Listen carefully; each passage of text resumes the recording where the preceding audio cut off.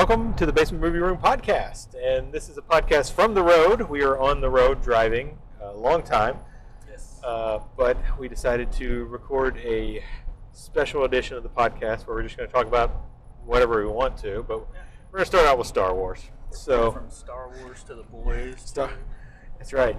Throw in some other stuff, whatever we feel like, right? We don't know where this is going to go. Yeah. It's going to go somewhere. And there's 12-hour children. podcast. There's children in the back. We'll try to keep it clean. Say hello, children. Okay. Whoa. That might blow some eardrums. Yep.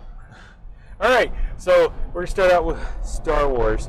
So IGN, we were talking about this. IGN came out with their ranking of the mainline Star Wars films from 11.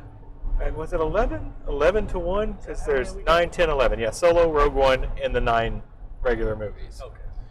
So we were debating this last night. We're not going to throw the Ewok Adventures We're in. not throwing the Ewok Adventures in. That's a shame. They're sort of Star Wars movies, but they're more just Ewok movies. Underrated.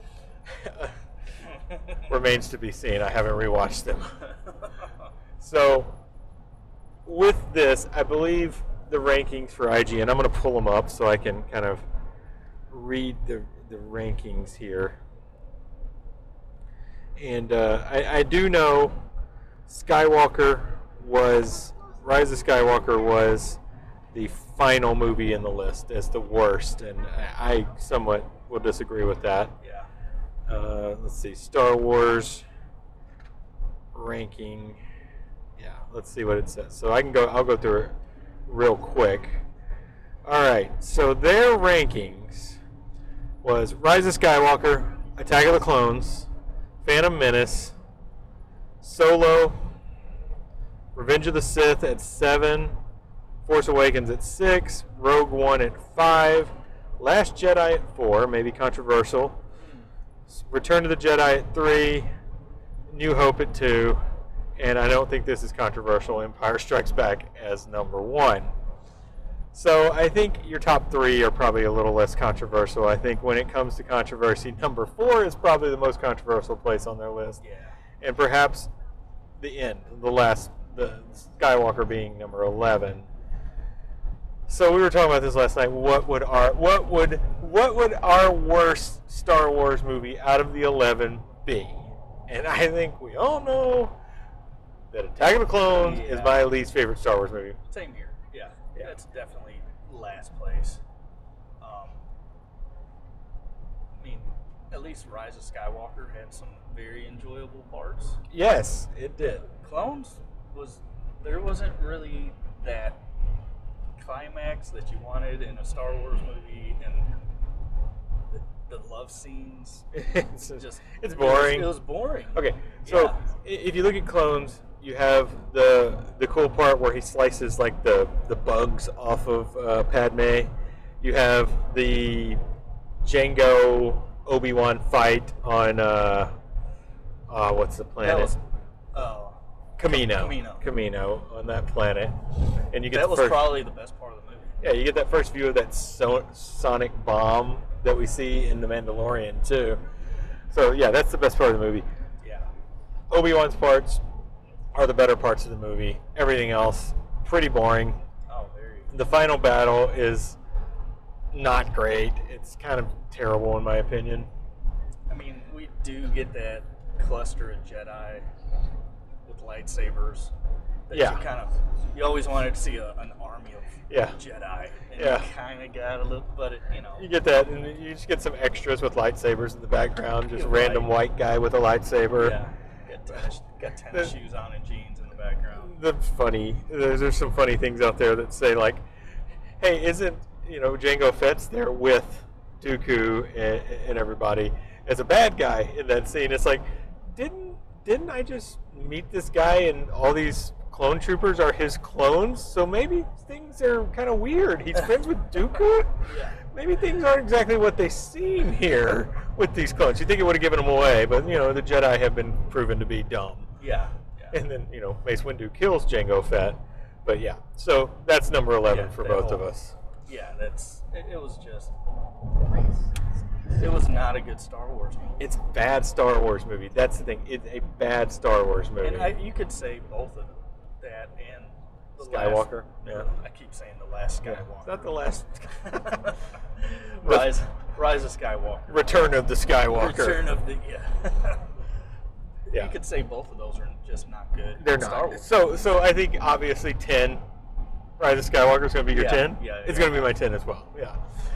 And I don't think Rise of Skywalker is a bad movie. It's a bad Star Wars movie, like you just said.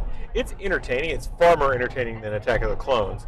But just based on being Star Wars, it's not what it should have been. No. It's entertaining. It's nice to see a lot of the cameo and callbacks. There's some really stupid stuff in it, like giving Chewbacca a medal. Who cares? Yeah. I mean, it's a joke that he didn't get one, and then you're going to give him one. It's like, come on, so stupid. And like, I don't know how much of that movie they had to change because of Carrie Fisher's death, but she's in it quite a bit. Yeah. So it's like, I don't know. They use a lot of her footage from like they had Force to use Awakens. they had to use leftover footage for some of it for sure. And it's like there's no payoffs to anything in the movie really that were set up in Force Awakens. Certainly no payoffs for anything set up in Last Jedi because of the fan reaction to Last Jedi. They just buckled to that pressure, Brought back J.J. Abrams. Yeah, they brought back Abrams. Like we were talking earlier, I mentioned he's a good starting pitcher. Yeah, but he's not a closer. He's no Mariano Rivera. He can't pitch a complete game.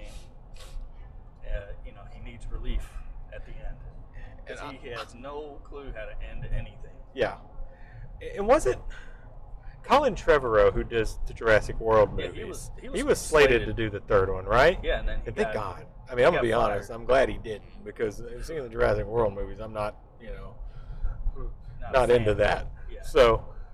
But I don't think Abrams was the right choice. I think they rushed a script that was written by committee on Skywalker. I wish they almost would have brought back, what's his name? Last Jedi. Ryan Johnson. Ryan Johnson. Yeah, I wouldn't have minded that. Yeah, some people would have. Yeah. Like they bought into the loud minority on that and decided they just couldn't do it. Yeah. They couldn't continue the Last Jedi story. People hated it supposedly, which I don't. I think it's great. It did end up a cluster that made no sense. Yeah. It's 3 movies. As a trio, those 3 movies are all very different. Like Force Awakens was a good start. Then Ryan Johnson came in. He didn't really like The Force Awakens that much and changed everything about it. And then they decided what Ryan Johnson did was no good. They didn't continue it. They went back to somewhat The Force Awakens fun factor, but they didn't make a story out of it. It's just it's completely pointless. And there's good parts in it. I don't want to say all bad about it. It's entertaining. I did like a lot of the things at the end, despite the fact that the Emperor being back and everything is kind of silly. Yeah. But they brought that in from the Legends. Yeah. I forget which book it is. Yeah, I'm sure there was tons of books that did all kinds of crazy stuff. But they also had a clone of Luke called Luke to use in that. I think it was in that same book. Luke. Yeah. Where the Emperor came back. But I enjoyed the references to like old Sith and things like that. They canonized what's his name? The very famous Sith from KOTOR games and stuff like that. Not Revan. They canonized one of the older ones. I can't remember. So, but anyway, beside the point. They did some cool stuff in the movie, but ultimately, it was okay. Yeah, it was. It wasn't a Star Wars movie, though. It wasn't a good Star Wars movie. No. All right. It was a film made to please the loud Star Wars toxic fans. Yeah, and it didn't do that either. No, it made it pleased worse. no one ultimately. Which, when it comes to Star Wars, the fandom is just all over the place. Yeah, I don't get it. Yeah, it's crazy. It's crazy. Just be glad you're getting stuff. Yeah. So on to number 9. Niner. They had what was it? Was it Solo at 9, right? Or was it Phantom Menace at 9 on their list? I would say Phantom Menace. Let's see. I'm looking back at the list to refer. It was Phantom Menace. No way that Phantom Menace is number 9 on my list. So, unfortunately, it is going to be for me Solo. Yeah. Solo's got to be, and at this point in the list, I don't dislike any of these movies. I like every one of them from here on out. Yeah. Because Solo, I really enjoyed Solo. I think it got a bad break. I think it suffered from some fatigue with Star Wars fans. People were just tired of Star Wars at that point. Yeah, I'm recasting an iconic figure. Yeah, which I'm not going to say that I don't like the casting. I thought the guy, Alden Ehrenreich, did a great job. Yeah, he did a really good job. He's pretty solid. Being Han Solo-esque, being Harrison Ford-esque, honestly. And, I mean, if you go back and watch the movie, he's not really Han Solo until the very end. Yeah. That we know. Yeah. He starts to get that little bit of swagger. Yeah. And I thought they did a pretty good job of, he's not going to start out being that cool guy. Yeah. He so had to grow a little bit. I enjoyed it. Yeah. Emilia Clarke's good, although there's that dumb part where they get separated and Han has to give a name, and he gives himself the name Han Solo. Oh yeah. That was kind of goofy. But overall, the movie's enjoyable. It's a origin story for Han Solo. I enjoyed Woody Harrelson as I can't remember his name now, but the thing I wish they had done more is that group. Yeah. That he was with. I wish we got more out of them, other than just a scene or so. You had I wish they had another job. Pilot and the Tendaway Newton. The pilot, that was Favreau, right? John Favreau. I think voiced it. Was it? I think so. Maybe, yeah. Yeah, but yeah, it was enjoyable. It was a nice little story. Lando, you had Childish Gambino as Lando. Great cast. Donald Glover. He felt like. Oh, he's perfect. Lando.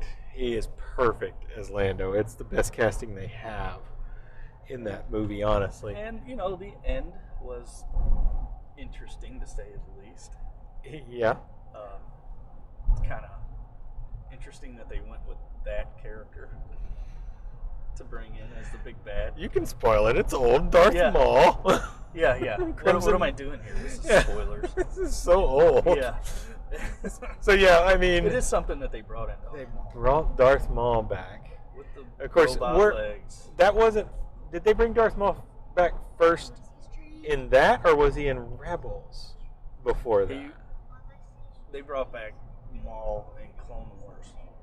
Okay, was it Clone Wars? Mechanical legs. Yeah. And then he made his way into Rebels. Gotcha. Was his best storyline. Yeah, that's so good. So under Rebels, I mean, I love Rebels.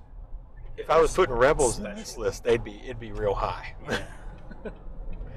So yeah. Check out Rebels. So, I think it's very underrated and forgotten piece of Star Wars, but it's got some of the best Star Wars stuff you'll come across. Yeah. But you get a lot of the childish Star Wars too. Yeah. Well, so I enjoyed Solo. I don't have much else to say about it. It's a good movie. Enjoyed it. Cast is good. Paul Bettany is the bad guy. He's okay. Yeah. Had a lot of fun with it. Yeah. Warwick Davis shows up. Yeah. He's almost like C-3PO and R2-D2. Yeah, he's in everyone. In every Star Wars movie. He's in everyone. Yeah. All right, so that brings us down to number 8. Number 8 on their list was Solo. So we've already hit that. So we've only number 8. we got Phantom Menace still hanging out there, Revenge of the Sith, Force Awakens, Rogue One, Last Jedi, and of course the original trilogy. I'm gonna have to go with Force Awakens. That's where I'm at. Yeah. I'm at Force Awakens. We're pretty much. We're staying pretty much the same so far. I think it's gonna start changing. It might. Yeah, Force Awakens. Force Awakens is number 8. It was a good introductory back into Star Wars, trying to bring it back to the old school feel. And it did that by using the same story as A New Hope. Basically, it's basically the same, which works. It works. It's exciting. It was a nice return. It was exciting to have Star Wars back again after what was Force Awakens 2015? Like 12 years? Was it 17? Was it 17? 15. Was it 15, 17? I don't know. Yeah, it's been. But it was like 12 or so years, Yeah. So it was nice to have it back. And it's good. It's entertaining. J.J. Abrams. Yeah, it felt like the original trilogy, Yeah. Felt gritty and, like that. Not it so did. Polished. Left a lot of good open-ended stuff at the end, to actually have introduced us to the First Order. Yeah. And Domhnall Gleeson as Hux and of course Kylo Ren. Yeah. He was a good character. Mm-hmm. He's a good character despite the storyline being kind of like throughout the rest of the series. But yeah, I mean, it's a good story. It's basically a retelling of New Hope, like you said. Mm-hmm. It doesn't have it introduces us to Finn and Rey, and we get Harrison Ford back as Han Solo, which was fantastic, and Chewie, of course. Peter Mayhew was still alive at this time, so he was still doing some of the Chewie work along with with Jonas, whatever that guy's name is, that big giant Dutch guy that they got to take over for Chewie. Yeah. So, but Mayhew was still in there, and of course you get C-3PO and R2-D2. All the classic characters are back, except Luke until the very end. Yeah. Leia's in there. But yeah, it's a nice setup for a new trilogy, which kind of crapped the bed after that, unfortunately. They fumbled. Yeah, they did. And I don't know if I blame. It set up everything well. Yeah, but Disney didn't have a plan. Yeah. They were like, we're gonna let J.J. Abrams do this, and then we're gonna hand it off to Rian Johnson and let him write his own story. But is he going to follow Force Awakens? We don't really care. They didn't have a plan. That was part of the problem. You didn't have George Lucas. Yeah. Was, his idea, making sure that, he had different directors. Yeah. But it was his. Irvin Kershner. It was his story, his idea. Yeah. And, he wasn't a bunch of executives trying to make decisions. They just let each different movie be different. And Force Awakens was written in part by Lawrence Kasdan, who also helped George write Empire as well. Mm-hmm. So it's not like we didn't have talent out there doing it. It's just like Lawrence Kasdan is old at this point too, though. And it's good. It's a good movie. It's a good Star Wars movie. Yeah. And you get a lot of new alien characters, lightsabers, things like that. So got you excited for the future of Star Wars. Yeah. The traitor meme. So that's fun. So yeah, I mean, Force Awakens, that was what was that number 8. Number 8. So we're at 7 for IGN. What is Revenge of the Sith? I'm not that low on it. This is where I'm going to put The Phantom Menace. Oh. It's lower than I thought it would be, but I'm thinking into this, and I can't put it higher than that. See, oh man. I think I'm going to go with Rogue. Well, we're different here. Yeah. Rogue's that's pretty low. Rogue One here. That's pretty low for Rogue One. I love Rogue One, but everything coming before it, I like a little bit more. So, yeah. So, Rogue One was definitely... Okay, so we're different here. So let's delay talking about both of these until we both hit, though yours comes up and mine comes up for Rogue One. So let's just move on to, that was 7, right? Yeah. So 6 for them, for IGN, was Force Awakens. So this is where I would slot, actually, and let me think about this. I was Phantom Menace at 7, so I think I'm going to slot Last Jedi here. This is where I put Last Jedi. This is where I put Phantom. Okay, so we can talk about Phantom Menace. Yes. So Phantom Menace, my 7, your 6. Yes. Phantom Menace was the return of Star Wars. This is the first Star Wars we got to really see in the theater. I mean, they re-released the special editions in theaters. So we saw some of the.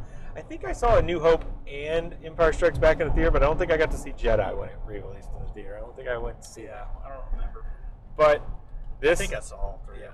Yeah. So this is the return of Star Wars. Yes. We had just graduated high school that year. This came out in May, so we had just graduated high school in '99. And Phantom Menace was coming back. This was like the biggest hype ever. This is the biggest I'd ever gotten hyped into a movie. I was following Ain't It Cool News, and there was a website called like StarWarsEpisode1.com or something like that I followed. That was just rumors and stuff.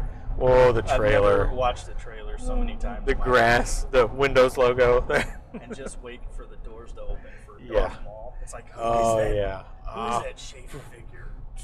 The so cool. Lightsaber. Yeah. Oh my God! Yeah, that was super hype. I wish they wouldn't have shown that in the trailer. That would have been a nice little reveal. But super hype. Yeah. Super hype. Phantom Menace is definitely my number 6. Yeah. So I know it gets a lot of hate. It does. It gets a lot of hate, and it deserves it. I'm gonna say it deserves it, but it's also super nostalgic for me. Yeah. So, and I can still watch it and have a good time. Oh, I put it on all the time. A lot of the hate of the movie comes from Jar Jar Binks. And honestly, you could excise him from the movie almost completely, and the movie still flows just fine. Yeah.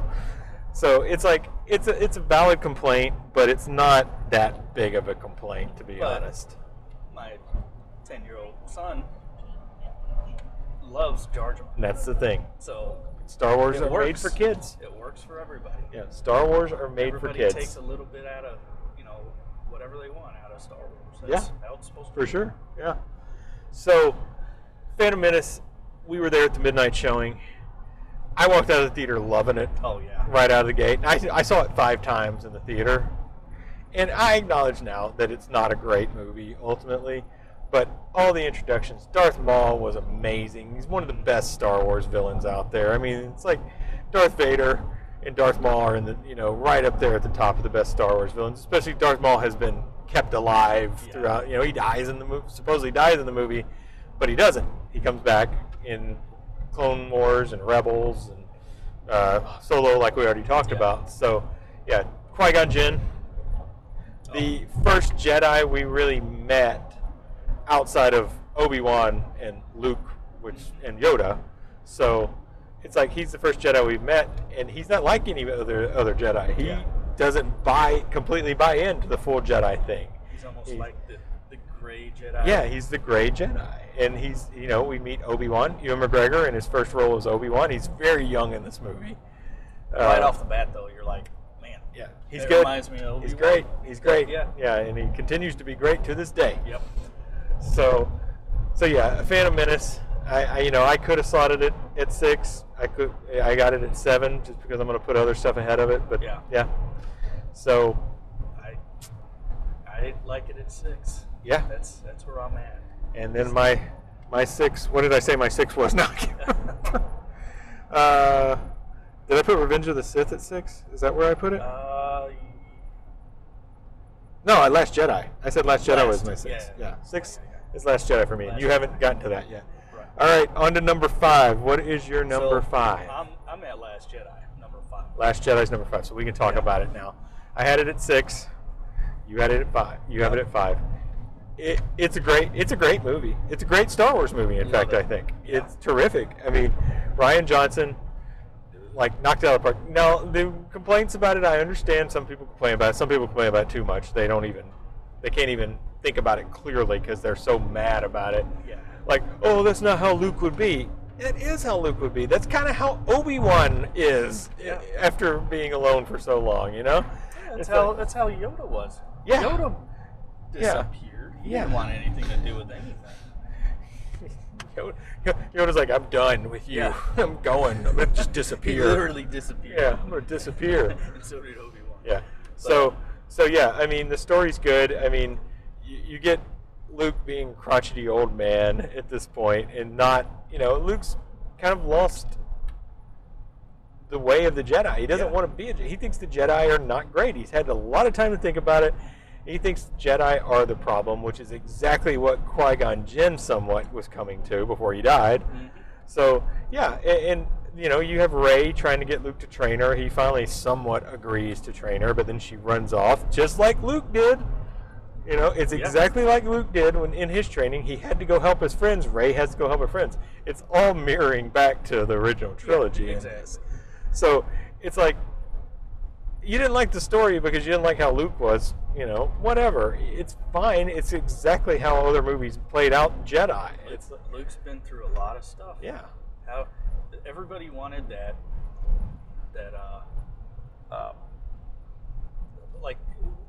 it's like the Superman.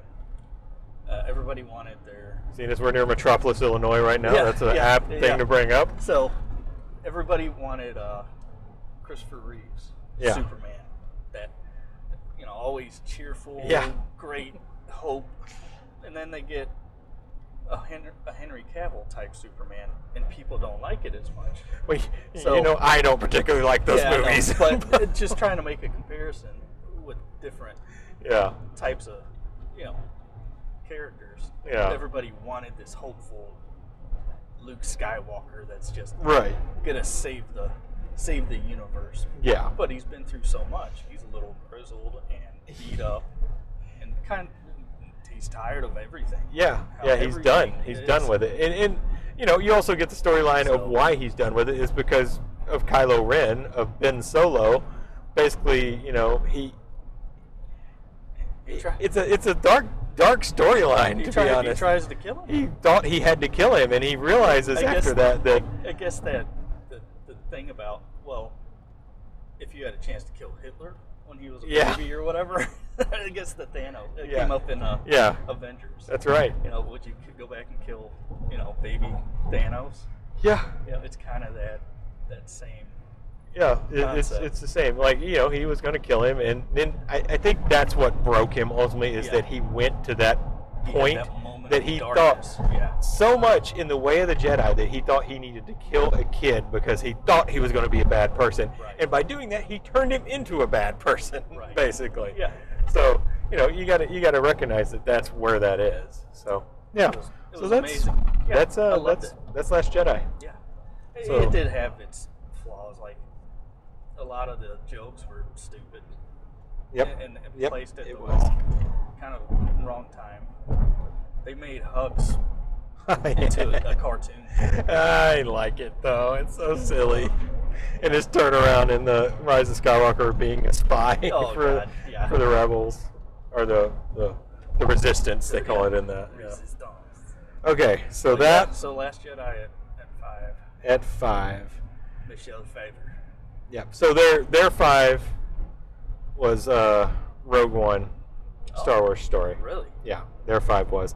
So I had Revenge of the. That's high up there for them. I had Revenge of the Sith here at 5, but you haven't named it yet, so I assume it's going to be your 4. Yes. So yes, and you'll assume that what my 4 is Rogue One, a Star Wars story. There it is. So we got to talk about both of these now because we both hit them. You got Rogue One. Later. I love Rogue One. I do too. I absolutely love it. But I can't put it higher than what I got. I am doing it. So Revenge of the Sith is your number 4, in my 5, because it's the best of the prequel trilogy by far. Yeah. It is absolutely the best of the prequel trilogy. So this is where we get prime Obi-Wan. Yes. To be honest, he is prime Obi-Wan. He is not Jesus Obi-Wan like he was in Clone Wars. I said Clone Wars. Attack of the Clones. Yeah. Didn't mention that earlier. That Star Wars Jesus. Oh my gosh. So some of the best. Yeah. So. Yeah, Revenge of the Sith, of course, came out in 2003. It was the last of our prequel trilogy that we would get, and I was pretty down going into it. I wanted to like Clones when we saw it in the theater. I wanted to like it, and I came up like, oh, it was pretty good, but no, it wasn't good, and I realized that later, and I did not like it. Yeah, I still don't like it. I came out of the theater on that one, I was like, what just happened? Yeah. Yeah. It's like, oh no. Yeah, the dialogue is so bad in it. And the dialogue's bad in Revenge of the Sith too because it's George Lucas written dialogue. The guy cannot write dialogue. He can write a story, but he cannot write dialogue. Yeah. So, Revenge of the Sith is of course grown Anakin turning to the dark side. That's his weakness. Yeah, big time. Lucas's dialogue is terrible. Even the original trilogy, the dialogue gets pretty hammy. But he had people. He had extra people writing the with it. actual actors, like Harrison Ford, is known for telling him, "Hey, man, you can write this stuff down, but I can't say this." Yeah, it sounds stupid. Yeah, and I don't think the actors today have the balls like your Harrison Fords and Carrie Fishers or the Clown. Yeah, we don't have those kind of actors anymore is the problem. You don't have Harrison Fords anymore that are like, I mean, we have them still. We still have like Brad Pitts and Arnold Schwarzenegger, but they're all the older actors at this point. Like the young actor generation, we don't have those kind of people anymore. Yeah. There's nobody that's got that kind of clout that the studio can't just go, you know what? I don't like you. We'll just get somebody else. Yeah. You know, we can get somebody else that looks exactly like you. Yeah. There's just not many of those actors left that have that clout that are like the triple A listers, like, you know, Will Smith before he went and slapped somebody on stage and things like that. So what happened? Nothing. Huh? Nothing. What? Nothing. No. There was apologies. So Revenge of the Sith is essentially Anakin's fall. It's his turn to the dark side. You get the great interactions with the Emperor. Ian McDiarmid playing his heart out as the Emperor, just the best. That scene where they're at the opera. The opera, yeah. I love that scene. It's not a story the Jedi would tell you. Oh man, I can't do McDiarmid's voice. That guy's voice. Could have set up a movie. Oh, Plagueis the Wise, man. Oh, they just totally forgot about. You know, I thought that's where they were going. Yeah. With the Abrams. Yeah. Because I was like, dude, if he's going Plagueis, that's amazing. Yeah. That's going to be so much fun. That reminds me of something, and this is an offshoot, obviously, of this. That reminds me of something like a theory crafter I read on Star Wars, how in Rise of Skywalker, the Emperor was trying to, like, take over Rey's body and place himself in the body, and they're like, wait a minute, it seems like every Sith kills their master. But is that because the Sith takes over the body of their trainee? Yeah. And it's just like, this is like Darth Bane? Everybody's Darth Bane throughout the whole, like, that's too much. No. But I thought it was a cool little theory that somebody came up with. Like Darth Bane, the first Sith. So they're trying to make sense of a movie that doesn't make sense. No, it makes zero sense. How did all those ships get there? Well, it's because they built them there, but who came there to build them in the sky? Okay, where are they getting their food? We're going way off the rails here at some point. But we're back to Revenge of the Sith. Best movie of the prequel trilogy by far. It's a lot better than Clones. It's a lot better than Phantom Menace, even though we still love Phantom Menace. Revenge of the Sith, terrific. Great acting from Obi-Wan, from Ewan McGregor. Hayden Christensen is a little wooden in it, but I think it's his dialogue. He didn't have, again, you were talking about that. Harrison Ford had the power to say, I don't want to say this line. I'm going to have to change it. Hayden Christensen was not that powerful. And Ewan McGregor may have been able to do that. And I think he's just more smooth as an actor. His lines still come off hammy as hell sometimes, but he delivers them better. Hayden Christensen, I don't think, he's not untalented because he's done some very good stuff. I just don't think he has the talent as an actor to fix dialogue like that. Yeah. He just delivered it as it was written, and I think that's why he got a lot of hate over the years. He's back now. He came back for Obi-Wan, and he's terrific in it. His acting in the Obi-Wan series, because it's written properly. It's way better. Yeah, it's written properly. Yeah. You even get a scene from, I don't know if that was from. That was Clone. Was that Clones? Yeah. When that was? Yeah. Because he had the Padawan. Yeah, did he? Okay. Yeah. So you get a scene that's a flashback, which he looks too old to be in that scene. But, yeah, a little bit. Yeah. So, but as much as they've been de-aging, they would have done better, but they did. They didn't do great. Well, they got the Safari Park. Yeah, the Safari Park sign. Yeah, I saw it. Yeah. Sorry. Billboard for something we know. Squirrel. so Revenge of the Sith, good story.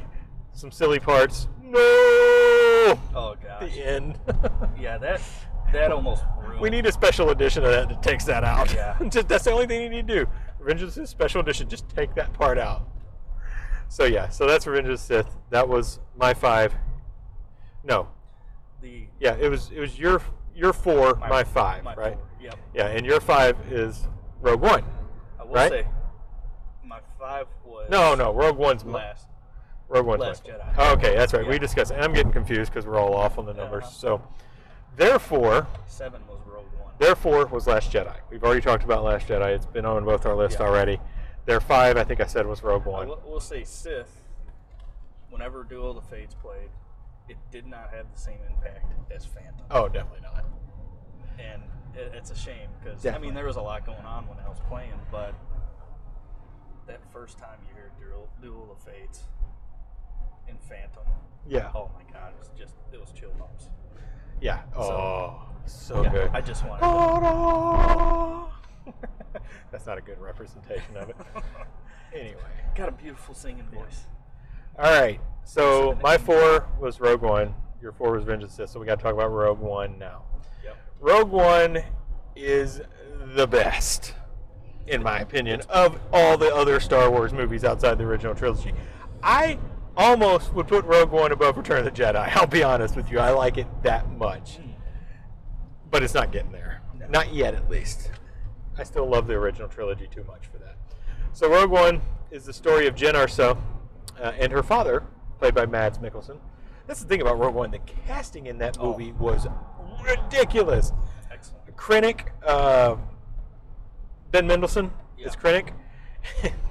Barry, they asked, who do you think should play Spider-Man? She says Ben Mendelsohn in the Barry season 3.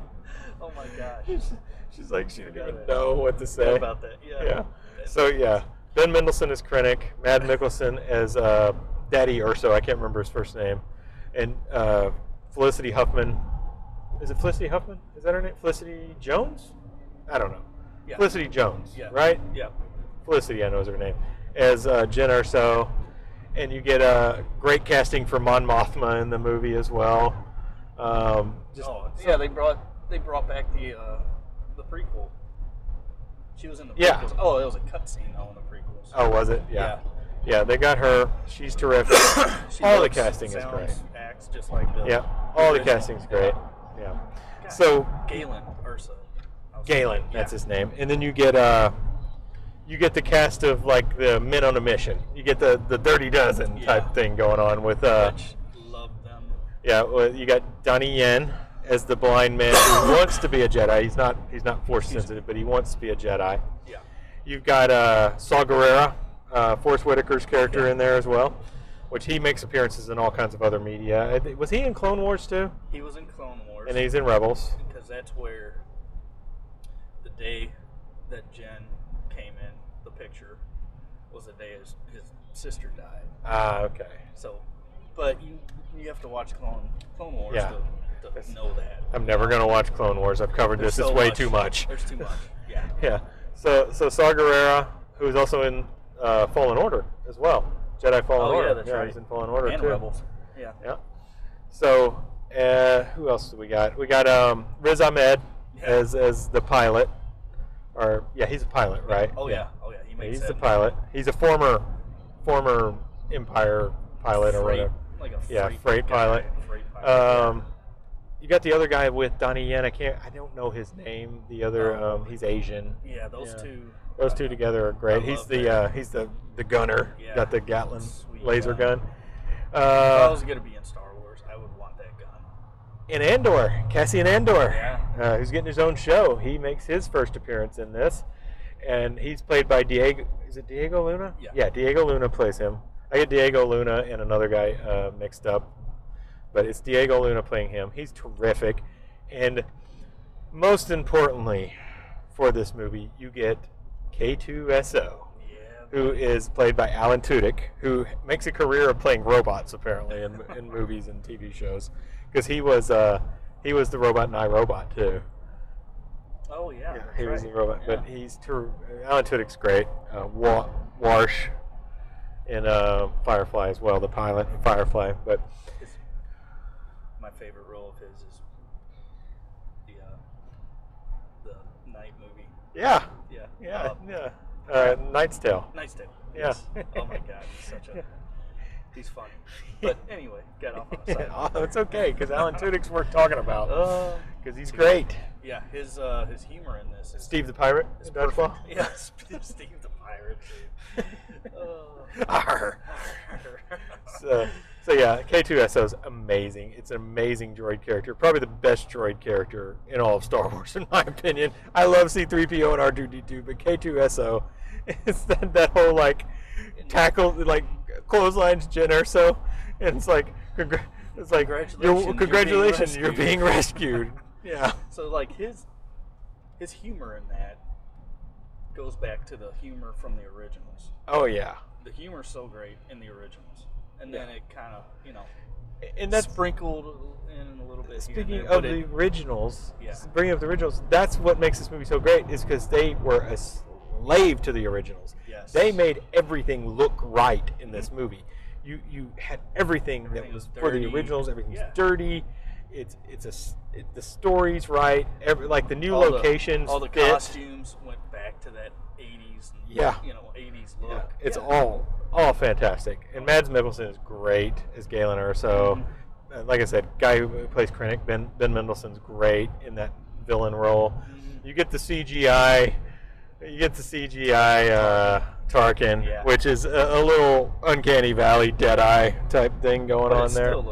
Still looks good. Yeah, and you get CGI Leia as well in this, which is look so good. Not so good. Yeah, and you get the fantastic reappearance of Darth Vader at the end as they're passing the Death Star plans off. He comes in and wrecks shop on those guys. Probably one of my favorite Star Wars moments. It sets up really for the Obi-Wan reappearance too, for how powerful he is and what he does in the Obi-Wan. Like in the Obi-Wan series, he pulls that ship down, which that also comes from Force Unleashed video games, because Starkiller does that too. Pulled down not Death Star, Star Destroyer. Star Destroyer, yeah. So which is crazy. It's crazy. Yeah, those games aren't canon at this point. They're not going to make them canon anytime soon. But yeah. Rogue One's fantastic. That's why it's my number 4 and your number 5. It is pretty fun. All right, so we're to the top 3, which is the only thing that's left is the original trilogy, and I think 3 we're going to be the same. It's Return of the Jedi. Yep. Return is also number 3 on. Let's just be honest. Our top 3 is going to be Return of the Jedi, A New Hope, Empire Strikes Back. We're just going to go ahead and say that because I know that's yours. I know that's mine. Age 15 till now, Jedi is number 3. Yeah. Age 15 and younger, Jedi is probably number 2. Yeah, I had it. I thought it was my favorite for a while, and then I was like, no, Empire's definitely the best. I always loved Empire. Yeah. Just because it was Empire. Everything about it. Even as a kid, I loved it. Yeah. And that's the first Star Wars I've ever seen. Yeah. So Jedi is probably the first Star Wars movie that got crap because of the Ewoks. Yeah.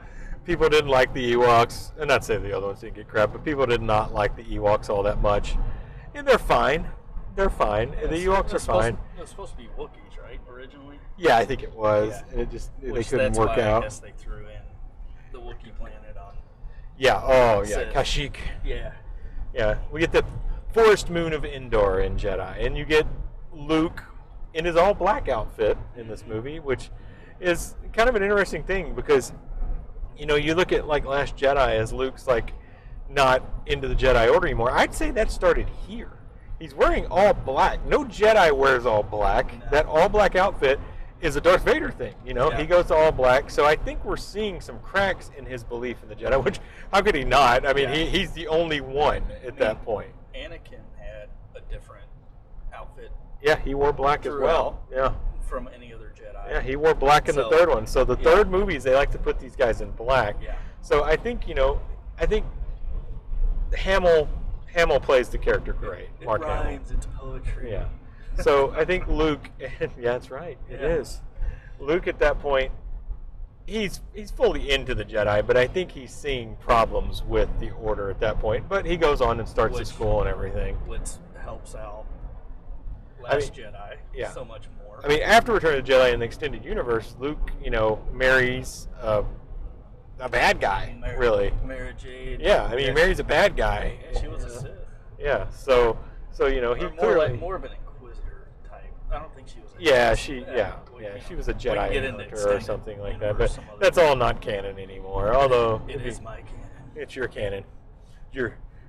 your Star Wars canon. Yeah. You make your head canon. Bring me some Dash Rendar. Oh, give me Dash. Put that right at number 1 if we're ranking things. Oh my gosh. So yeah, Return of the Jedi is number 3 for both of us. No reason to discuss it much on that. It's got Ewoks. It's got a possible sighting of something we can push back and say that what is it? Which one? The bearded clone trooper.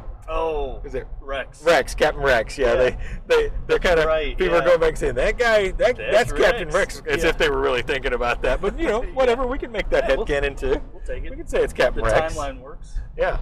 So and you get all the fun. It's kind of an infiltration movie too, kind of like Rogue One.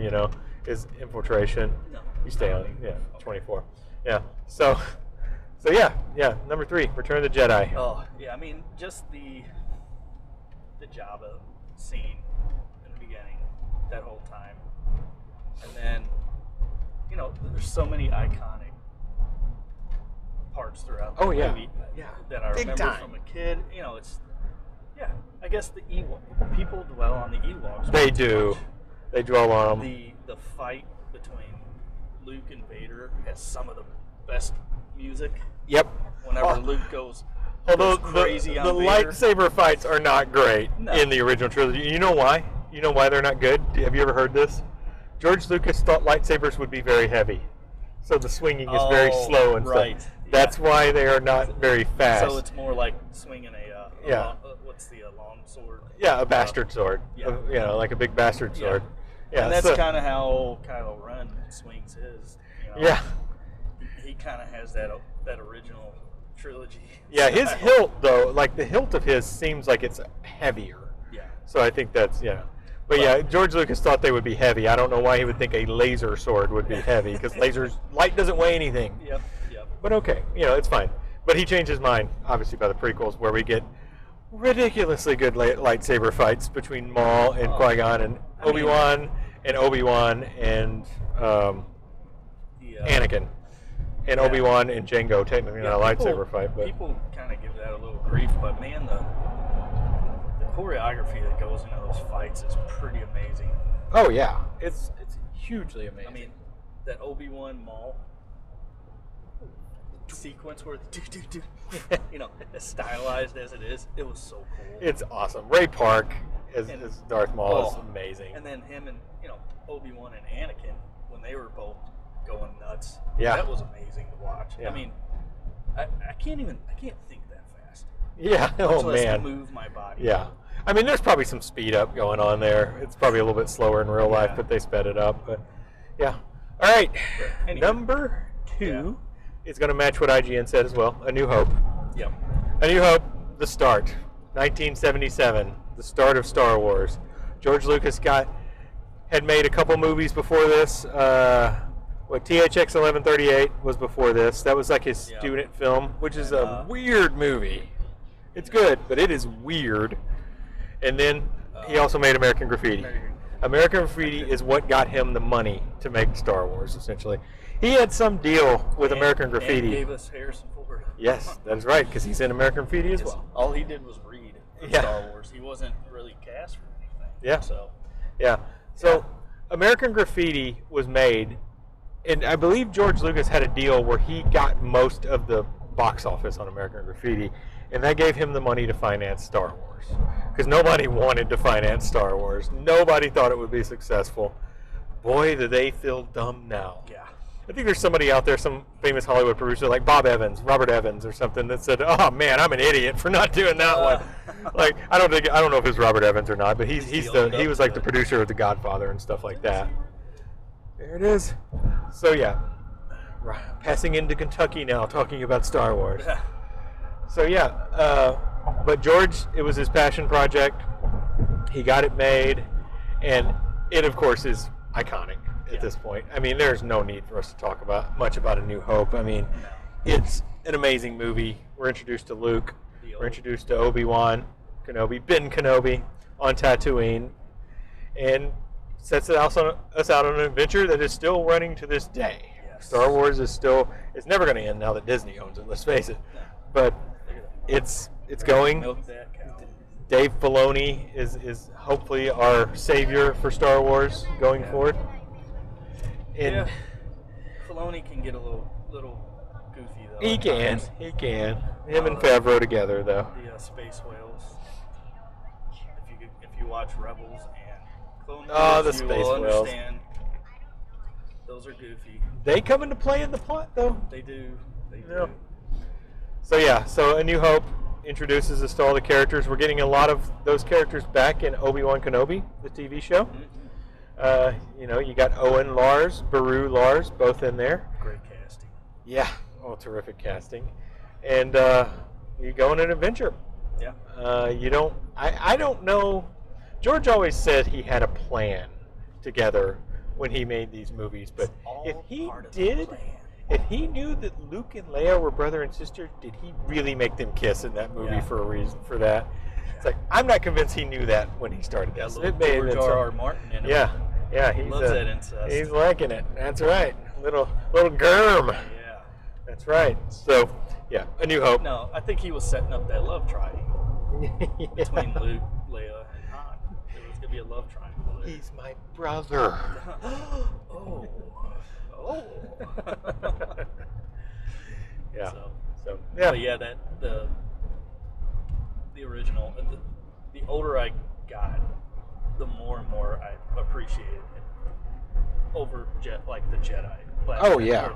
Return of the Jedi. Yeah, it's because even going back, I could just go back and watch Alec Guinness in his limited role, honestly. Yeah. And he brings so much to that Obi-Wan. Yeah, he's terrific. Character. Clearly made an impact. Oh yeah. He was not a big fan of Star Wars. No. And that's pretty well documented. He thought it was just trash. Yeah, he just wanted to play that kind of Gandalf type wizard, Yep. He did.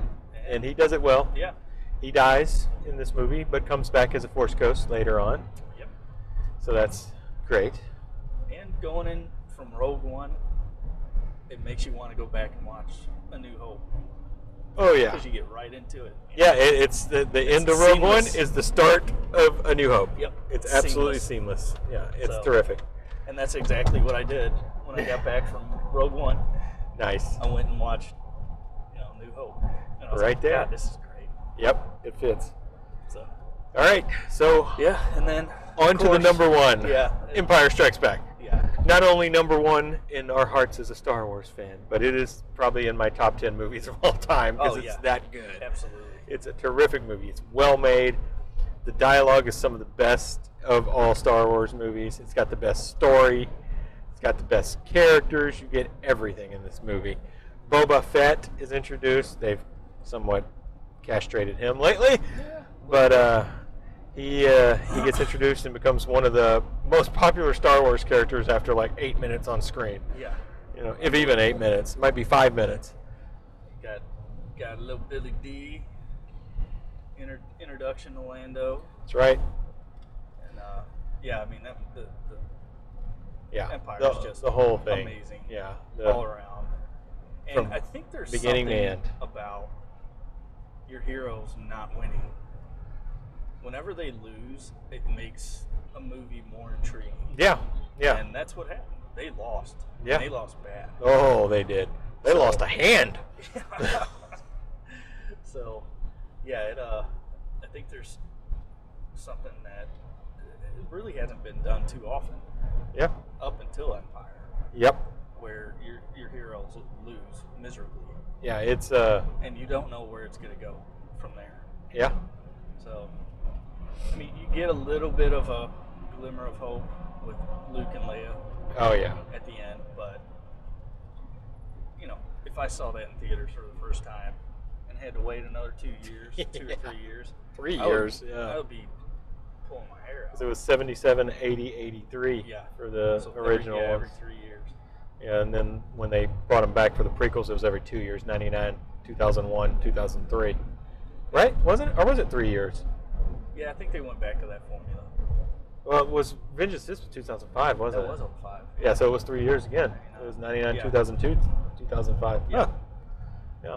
So, and then the new movies, they were 2 years. And The sequels were 2 years. The director for Empire was actually Lucas's, I think he was his professor.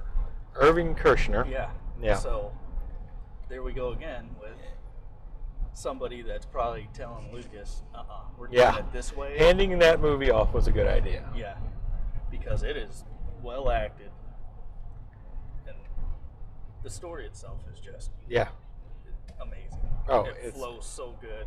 You're constantly on the edge of your seat. You know, there's really no dull parts. Yep. No boring parts. Right. So, you it's get the top 10. Yeah, the whole ending. Han Solo being frozen in carbonite. Yeah. Luke getting his hand cut off and knocked down to the bottom of Cloud City. Lando and everybody else escaping, Cloud City. It's just great. Yeah, and picking up Luke underneath Cloud City in the Millennium Falcon.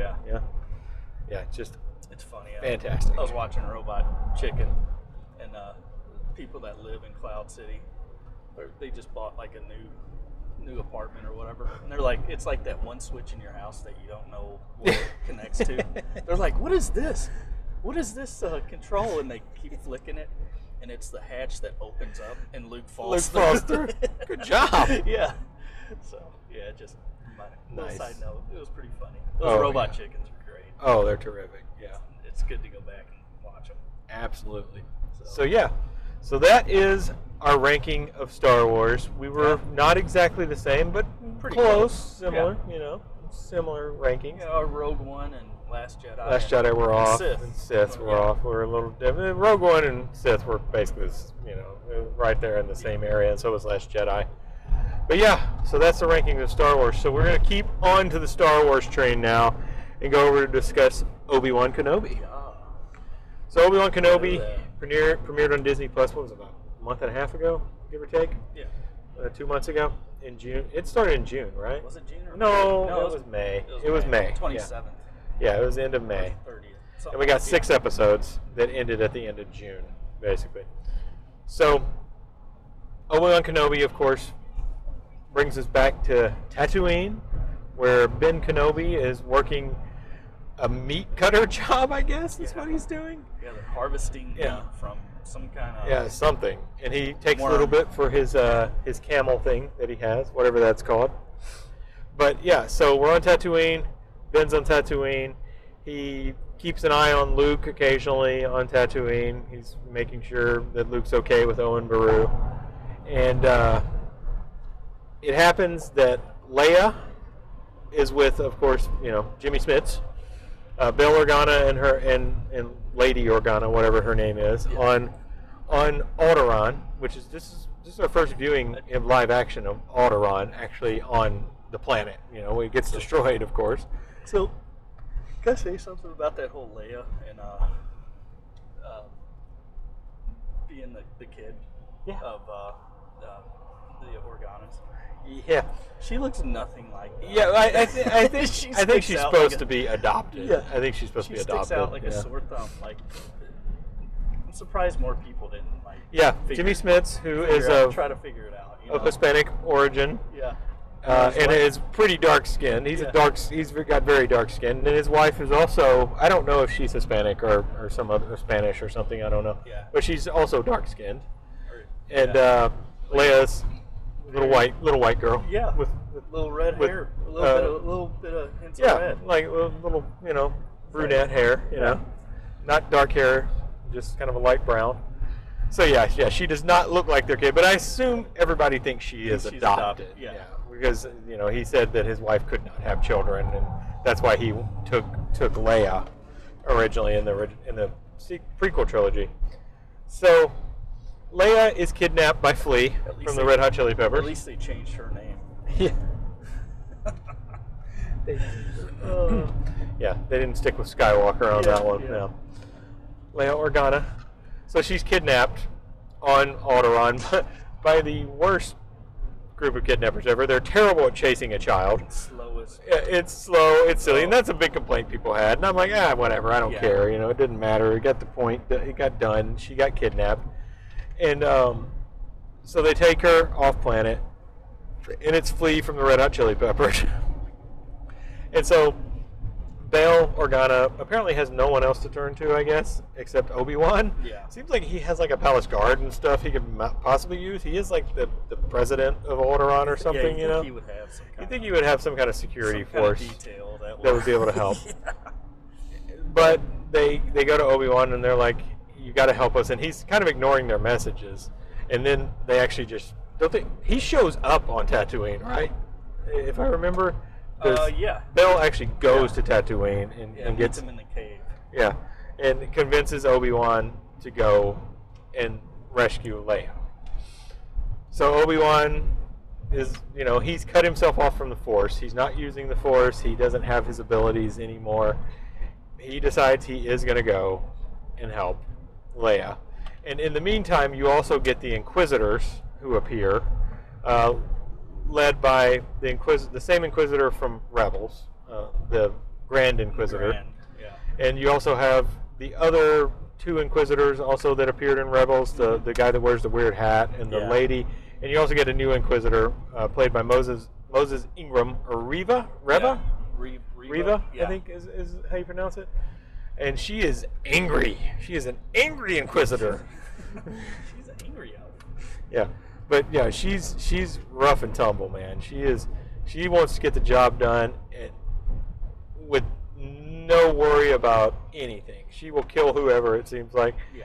And so they're after Jedi on Tatooine, and you get a whole scene in a bar where they're like, "Are you, there's a rumor that you're protecting Jedi here or something, And then like this young Jedi like fights him off a little bit and runs off.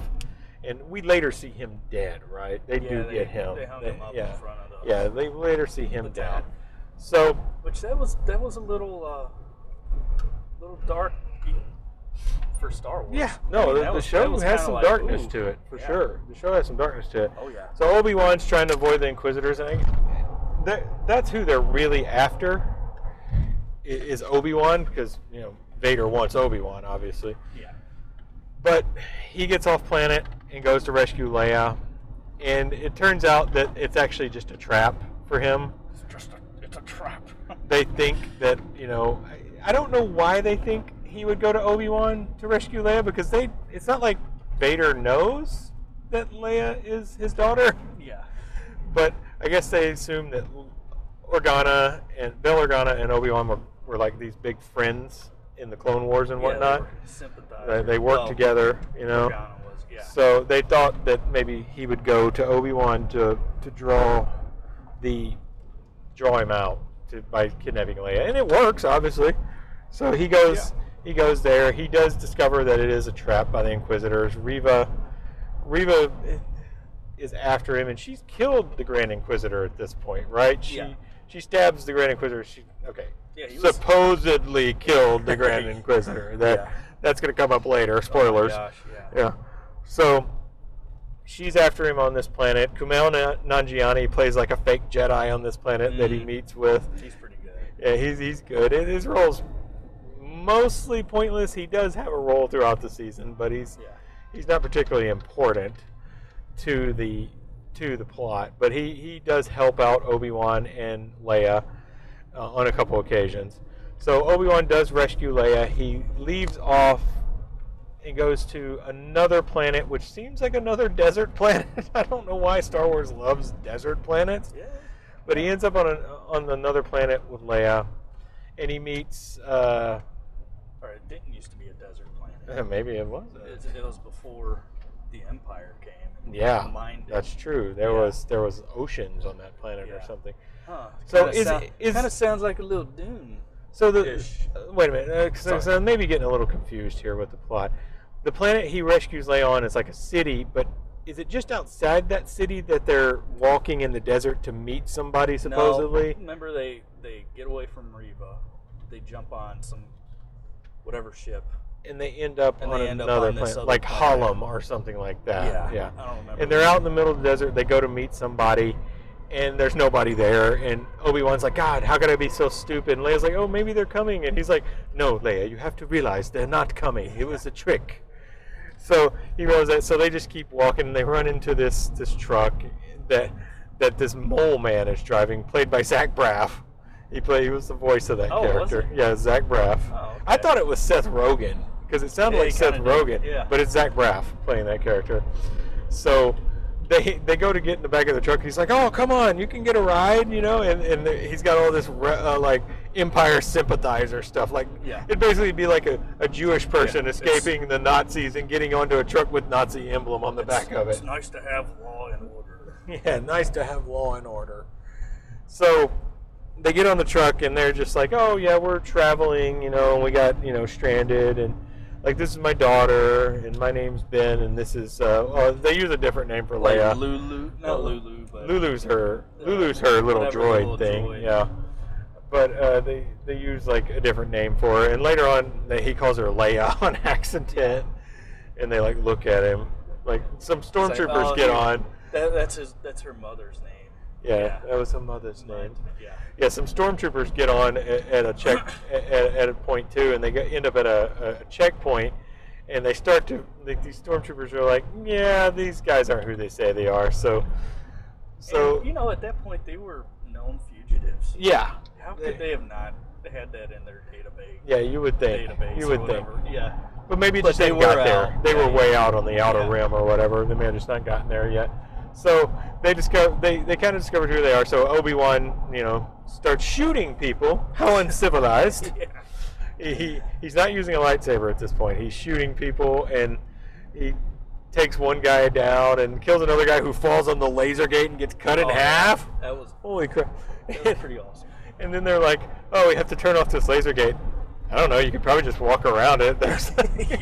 It literally can be walked around. But then, as they get the laser gate turned off, another skiff of stormtroopers comes up, and they discover that one of the stormtroopers, like the captain of the stormtroopers, is actually a spy and helps them out, kills the stormtroopers that come up, because they had them dead to rights at that point. Yeah. Kills the other stormtroopers, and they take the raft back to the city where she's helping Jedi escape through kind of an underground railroad type system. And she's played by Indira Varma, who you may recognize from Game of Thrones. She played the mother of some of the Sand Snakes, which was a terrible storyline in Game of Thrones, to be honest. Yeah, they threw that one away. Yeah, they needed to.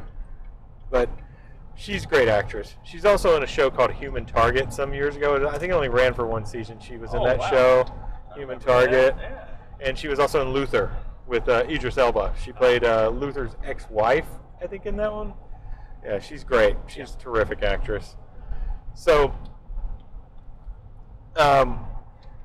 supposedly she's been helping out Jedi. Yeah, she's been helping out Jedi. There's like she takes them in this hidden room with this droid that's out there that covers them up. And all the signatures. Yeah, on the wall, there's some Jedis that are recognizable from Clone Wars, I think, and things like that. I think Kanan Jarrus was on there. Yeah, he may have been. And who's the one that they keep bringing up? Yeah, they keep bringing up somebody, and I can't remember who it was. He's got like yellow face paint. Yeah, I'm blanking. But there's a lot of some recognizable names were on that wall, basically. And so she kind of guides them through this, and I guess you meet O'Shea Jackson Jr.'s character during this time too. But Vader shows up on the planet with the Inquisitors because they know he's there. Vader shows up, and Obi-Wan. At this point, does Obi-Wan know that Anakin is Vader? Yeah, because Reva told him that Anakin Skywalker is Darth Vader. She told him. Okay.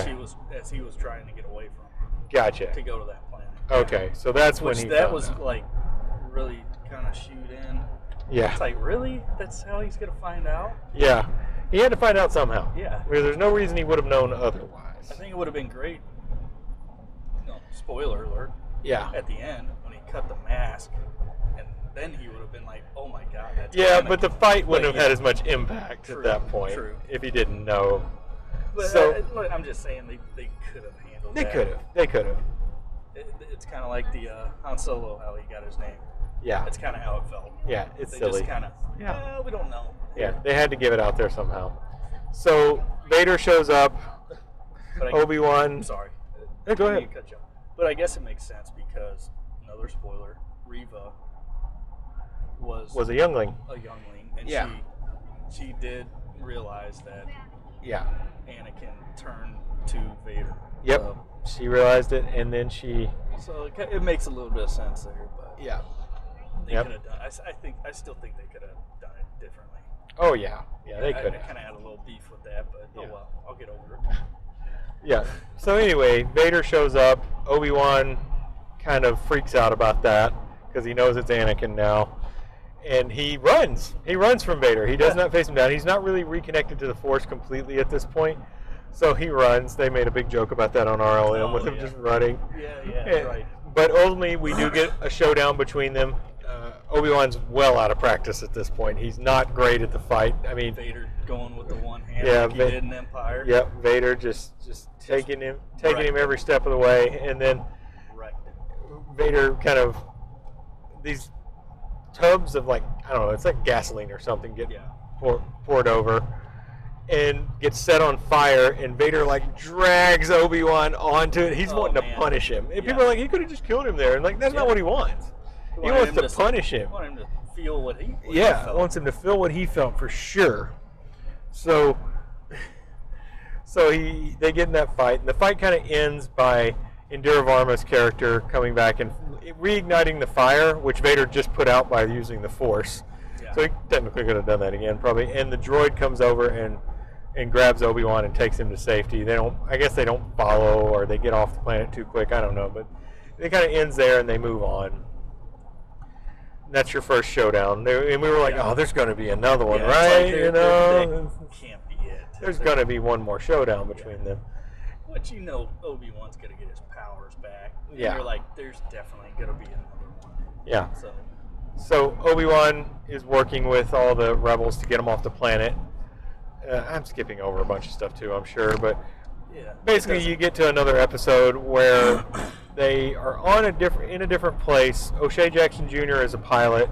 He's got this ship that's going to get all these people off, and Obi-Wan's like, well, we have to help all these people. It's not just about me and you, Leia. Very reminiscent of Last Jedi.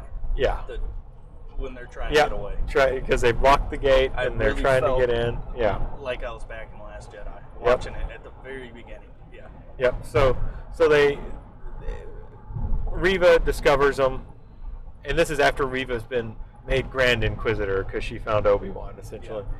Yeah. It's so funny because there's in Practical Jokers and stuff. Have you seen that? Yeah. They always get in a room and mess with people, and they make a guy say stuff to people. Yeah. They did that on that with the other Inquisitors, like the Grand Inquisitor and the other two Inquisitors in the room, and they're like, "Now tell her she's the Grand Inquisitor," and they're all laughing. It's so good. It was so good. That was a meme I ran across. That's awesome. So yeah, she's made the Grand Inquisitor, and they figure out where they are because of this tracking device. I guess we didn't go through the whole part where they get Leia again, and they have to go back and rescue Leia again on this space station. Yeah. Was it a space station? Yeah. It's where the Inquisitor. We skipped over that. The Inquisitor, Palace Inquisitorius. And that's in Fallen Order as well. That's a whole episode. Reva takes her to Palace Inquisitorius on a water planet. Half of it's underwater. So Indira Varma uses his breathing device. Yes. Little throwback. Him and Indira Varma get into there, and she's wearing her uniform so she can get into there, and Obi-Wan's sneaking in. And so she gets in there and figures out where Leia is. It's kind of almost like, A New Hope when they're going to rescue Leia in A New Hope. And it does seem like a lot of these episodes do, like I was talking about Last Jedi, it seems like they mirror a lot of the actual movies. Oh, yeah. There's a lot of the same stuff thrown in. Yeah. So Obi-Wan gets in there and it's kind of the Death Star thing, trying to get into the Death Star and all that. So he gets in there to rescue Leia. They do rescue Leia. They have another fight with Reva, and they think they're caught at the end, and two speeders come in there to rescue them, which I didn't know speeders could fly like that. And hover? Yeah, I didn't know they could do. I knew they were hover on the ground, but I didn't think they could fly in space. Maybe that's been set up before. Maybe I just missed it because, everybody in the land speeders on Hoth got out of them to leave. To go, Yeah. Yeah. So I don't know if that's a new thing or if that's been set up before. I don't know. Yeah. But apparently they also have hyperdrives in them because they take off in hyperspace on True. them, and they can set multiple people. That was kind of silly, I thought, because in the Battle of Hoth, it's like Luke and Dak in that speeder, and they seem cramped into that thing. Yeah. They're crammed in there like a fighter jet. Those things are not. Yeah. But apparently we had a expanded speeder or something. I don't know. Maybe it's different ships. They just look like the speeders. Maybe they're done different. Yeah. You know? So they rescue him and get him back to O'Shea Jackson Jr.'s ship, and they go back to the planet to get all those other people off that planet because the people they're coming to kill. They're going to kill everybody on the planet, basically. The Empire is. So they get there. They put a tracking device. Reva put a tracking device in Leia's little droid, and also it makes it evil and shuts down the power for those people to open the bay doors to get off the planet in their ship. So Reva shows up. They bring big guns, a lot of stormtroopers, and they're trying to get into this area. It's your last Jedi reference again. Yeah, the Last Jedi there. So they're trying to get in, and they're shooting it, but also it's like how they ultimately get in is Reva just goes up there and cuts it open. I'm like, you could have already done that. Yeah. I guess maybe it wasn't the most ideal way to do it, but she's talking to Obi-Wan, and that conversation is awesome. Yeah. Like, they're through the door, which I'm not sure they could actually talk to each other through that door if it's like thick steel and all that. I don't think there'd be much sound getting through, but they're talking through the door.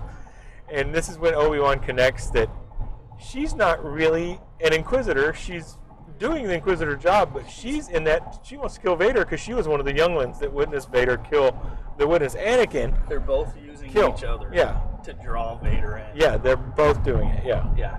So this was Reva's plan. She doesn't care who else dies. She just wants to kill Vader, kill Anakin.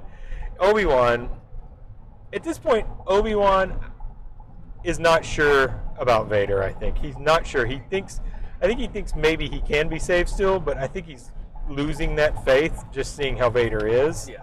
Knowing that he's Anakin. At least this is all, within the last 2 days or something for Obi-Wan, so he's got a lot of different thoughts. But he's like, we want the same thing. And she's like, I don't care, I'm going to do it. And she takes her lightsaber and just cuts the door open. Yeah. It's that easy. And the stormtroopers start invading. They start pulling back. And, Obi-Wan's getting his lightsaber skills back. He's deflecting blaster bolts and things like that. And they back in and they get through another door. And Indira Varma's character basically sacrifices herself to save Leia and Obi-Wan. She thermal detonator makes an appearance. She turns on the thermal detonator, blows up. Doesn't really stop them that much, though, to be honest. Her sacrifice wasn't really that great. Her droid also sacrificed himself with her. So they do slow him down, and they figure out they put Leia into the vents to help figure out what's wrong with the doors because she's the only one small enough to go in there. And she discovers her Lulu in there, and Lulu's being the bad guy and stopping it. She stops Lulu from doing that and pulls off the regulator boat, I think, on her, and gets the bay doors working again. And they open it, and right as they're getting ready to take off, Vader busts in there and force grabs the ship. It's amazing, but joke's on you, Vader. That's not the ship. It's another ship. Yep. Which I didn't understand. He ripped that thing apart. Yeah, where was that? Where was that ship? I didn't. Was it like part of the other ship, and when he pulled it down, they kind of shot off of it? I don't know. I watched that scene twice now, and it still doesn't make a lot of sense. Maybe I'm missing something in it, but yeah, it doesn't make a lot of sense. Checking batteries. Yeah. It didn't make a lot of sense there for me, but they get away. They get away from there, and Reva comes to face Vader. She's got her chance, and of course Vader just destroys her. She's got no shot. Pretty much fights her without a lightsaber. Uses the Force to stop a lightsaber, which you didn't even know you could do, really, but it's been done. Last Jedi, or not Last Jedi, but Rise of Skywalker. Yeah, they were doing that. They were doing that there, but Vader, obviously the first one to do it, but he stops her lightsaber. He's destroying her, basically. He's playing with her. She's got no shot. She doesn't have anywhere near the power he has. Doesn't use his lightsaber at all. No, he doesn't need to. Takes hers. Yeah. Takes hers, pulls it in half, uses hers. Lightsaber somehow gets back together in the end. I don't know how that happened. It's kind of weird. Whatever. So he's does he stab her through the gut? Yeah. Yeah. Vader stabs her through the gut with her own lightsaber.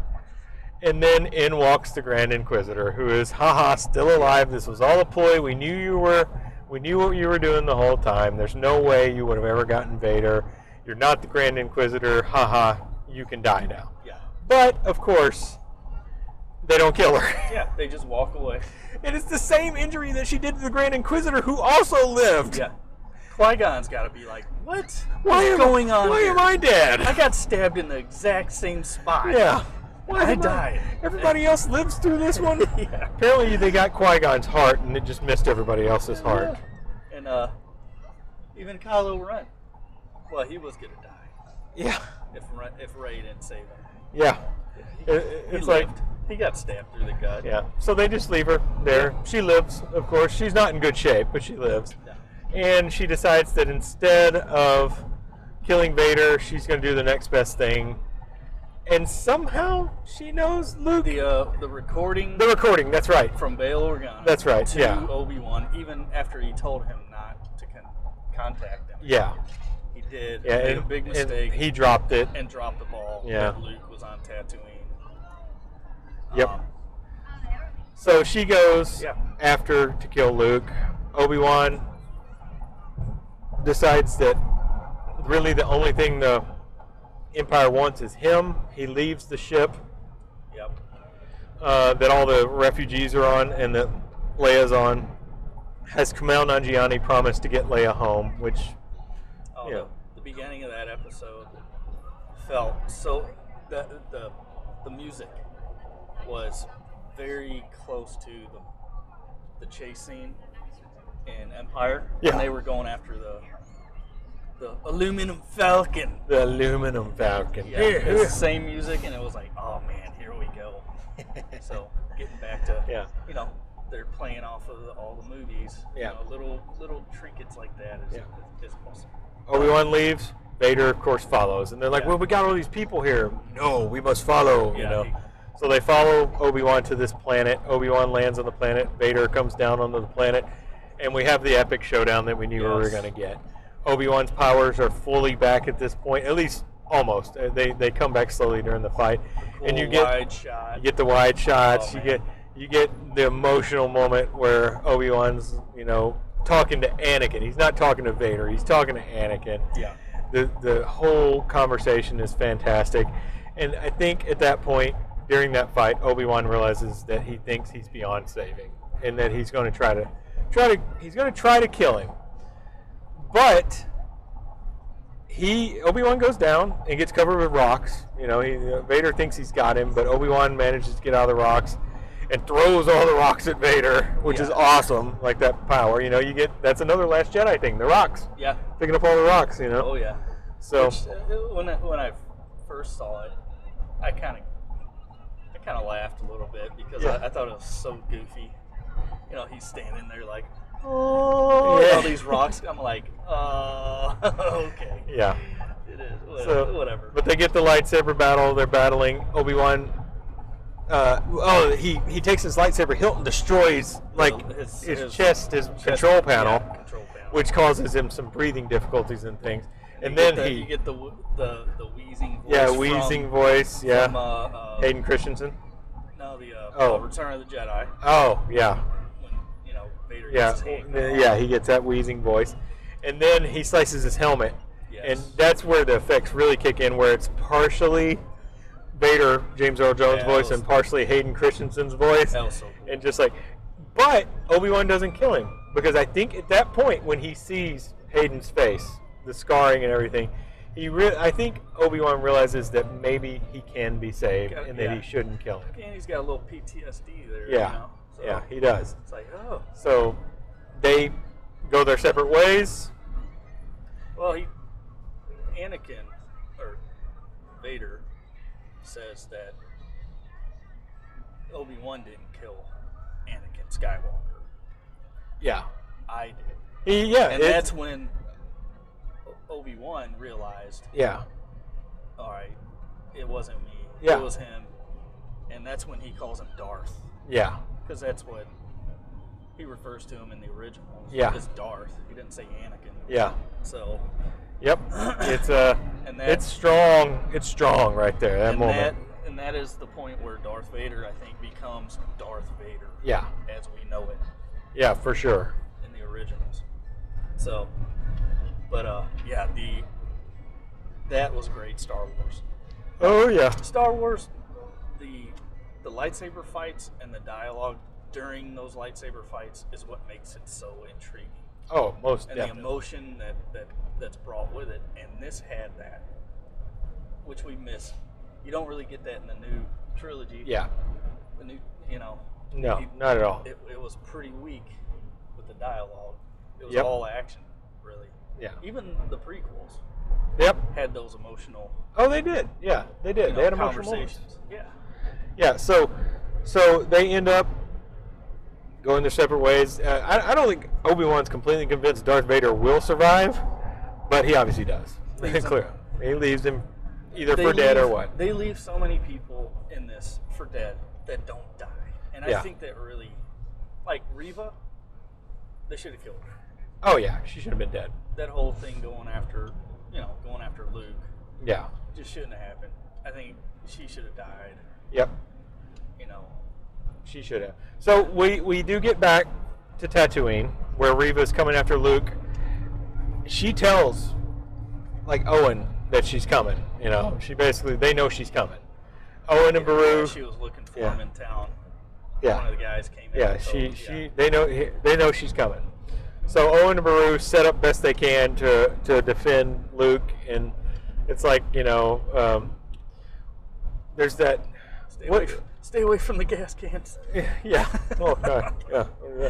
But yeah, so they set up everything, and they're ready to fight her. They have their weapons. They're not prepared really because she's so much stronger than them, but they are ready. They're going to do what they do, and there's that part why do you protect him like he's one of your own? Because he is my own. That's just an awesome line. That just Owen. He is my own. Yeah. Because Owen is his father. I mean, he's raised him from a baby. That's their kid. Luke Skywalker's parents are Owen and Beru Lars. It's not Vader and It's not Vader. It's not Padme. He's such a good actor too. Yeah. Oh, Joel Edgerton. Yeah, he gets all the respect, man. That guy's great. And the woman playing Beru's good too. She's very good. She's the same they use. They got the same one back. I wouldn't have ever known, but it was her. He reminds me of, not that anybody would know who this guy is, Eric Esri. He looks just like Eric. Doesn't he? I can see that. I can see that. Like yeah. To me, anyway. So Reva. Shout out to Eric Esri if you're ever going to listen That's right. to this. Probably not. So Reva manages to take down Owen and Beru. She didn't kill them, obviously. They die in the New Hope. Yeah. And Luke takes off into the desert. They basically tell him, run, run. I thought they died in Troops. Yeah. That's how it happened, but that's in New Hope. Yeah, right, Troops is part of New Hope. Yes. Oh, we're out here all the time. Had trouble out of these two before. Yeah, so Reva takes chase into the desert. And this is the part I couldn't see it at all. I was watching this in the morning, and my TV had sunlight on it, and I could not see. It's too dark. Very dark.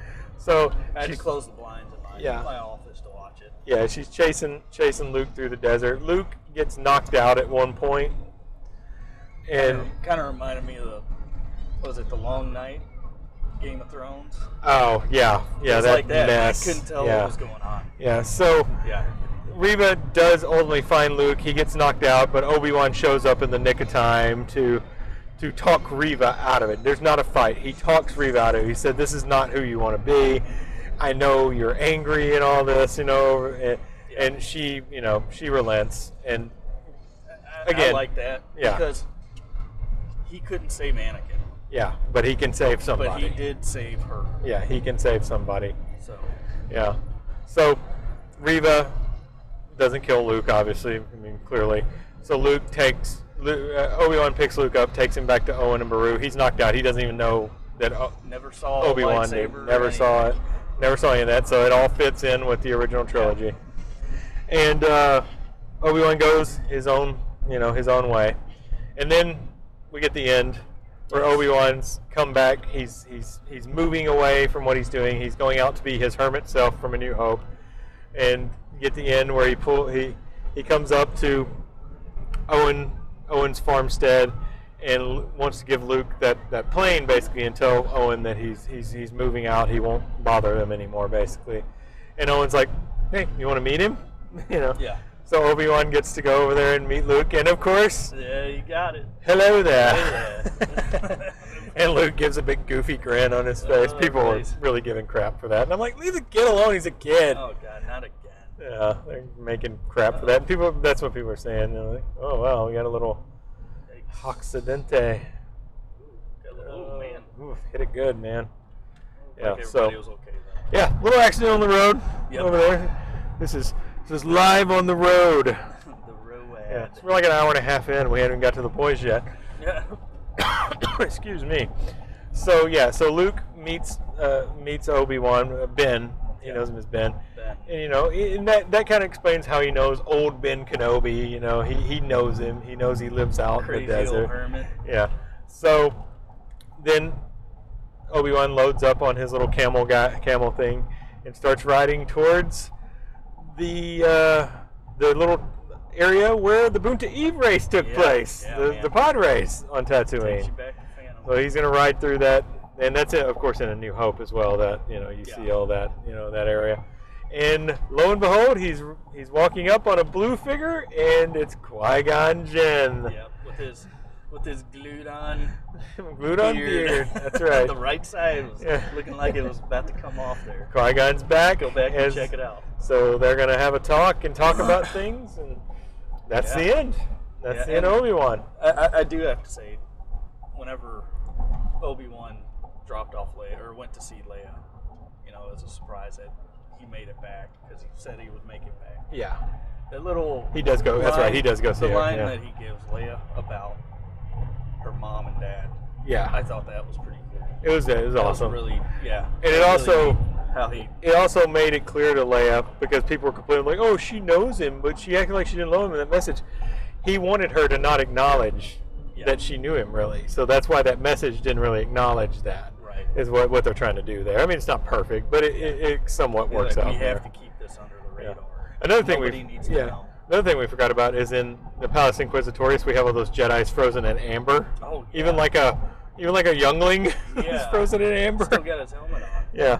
Some Jedis. There was one recognizable Jedi I think they showed there from Clone Wars. I think he was in Clone Wars, like that, like kind of dog-looking guy. Yeah. Yeah. So that's Obi-Wan Kenobi. It was really terrific. It had its bumps. I'm not gonna say it's perfect, but man, it's real good. I think they could have cut out. They could have made this like 4 episodes. Yeah. Well, they said this was originally going to be a trilogy a trilogy of movies, which it kind of is. It's like going to be a trilogy. Yeah. Oh wow. Well, it kind of is. It's like 6 hours long, like 6 hours long. So technically, that could be 3 shorter movies. So yeah. I think 1 2-hour movie would have been fine. Yeah. You could have cut out a lot of the fat. But no, 4 hours, perfect. Oh yeah. It's good. 6 hours. They could have got rid of a lot, in my opinion. Oh, they could have. They could have cut a lot out. They could have, people getting stabbed and not dying. Yeah.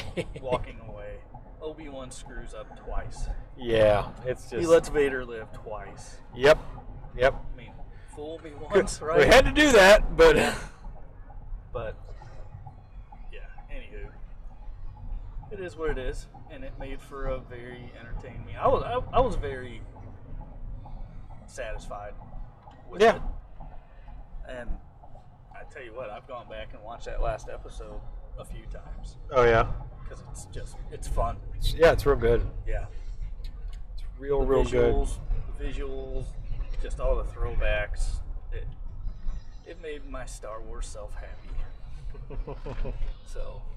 Yeah, no, Obi-Wan's great. Ewan McGregor back in the role is great to see. You get some Easter eggs in there, like you get a clone trooper begging for money and things like that. That's right. Yeah, so all kinds of fun in there. All these shows are making they're making the prequels and even the cartoons, the animated stuff, way better. I think. because it's making you like want to, go back and watch. Yep, most definitely. So, but check out Rebels. Maybe we'll do a Rebels. We'll do that at sometime. some point. Yeah, we'll talk about Rebels. I'll need a refresher on it, though. I really need to talk about Rebels. Well, Rebels is guiding a lot of these series now, especially the Mandalorian and Ahsoka is going. Ahsoka's almost going to be a direct sequel to Rebels. I think. I think it's basically going to be that because she's looking for what's his name, the blue guy. Oh no! I'm blanking on his name. Thrawn. Thrawn. Oh my gosh. Yeah, Thrawn. Grand Admiral Thrawn. She's looking for, and Ezra Bridger was with Grand Admiral Thrawn last we saw. That's a Legends character. They're just picking what they want. They are. They're I hope to God they picking them out. I hope they pick a little Revan. A little Revan and Rendar. Little R boys. Which, it's too bad that Shadows of the Empire was not a full-length feature film. Yeah, it's real good. It actually was, but not. Yeah. For theatrical. Prince Zizor, or whatever his name is. Yeah. Zizor, which he shows up in. Was he in Rebels? I don't think so. I think he's Clone Wars, probably. Or maybe Clone. I don't remember him in Rebels. Maybe he was, though. Yeah, he showed up on a slave planet. Ah, nice. So it kind of ties into that. So he does exist. He does. All right. Anywho. So watch Obi-Wan. It's well worth watching. Little tangent there. Well worth watching Obi-Wan. So that is the Star Wars conversation at 1 hour and 36 minutes. Yeah. I hope they don't come out with a season 2. I hope they just leave they can leave it at as that. Is. Don't touch it anymore. Yeah, leave it alone. You start to add more stuff to it, you're gonna. It doesn't make sense to do anymore. Yeah, it does not make sense. Yeah. All right, so on to The Boys. Yeah. Was it season 3? Yeah. Yeah, season 3. So The Boys is back. It's going to be hard to talk about everything on this one. Yeah. With children in the back seat. So The Boys is back. We open with a superheroes for adults. Yeah. We can more generalize this, I suppose. So The Boys is back, season 3. We have everything was going on season 2. We pick up there. Ryan is with Grace Mallory, the boys' boss, basically. The boys are working for the government again, for the CIA, essentially, I think.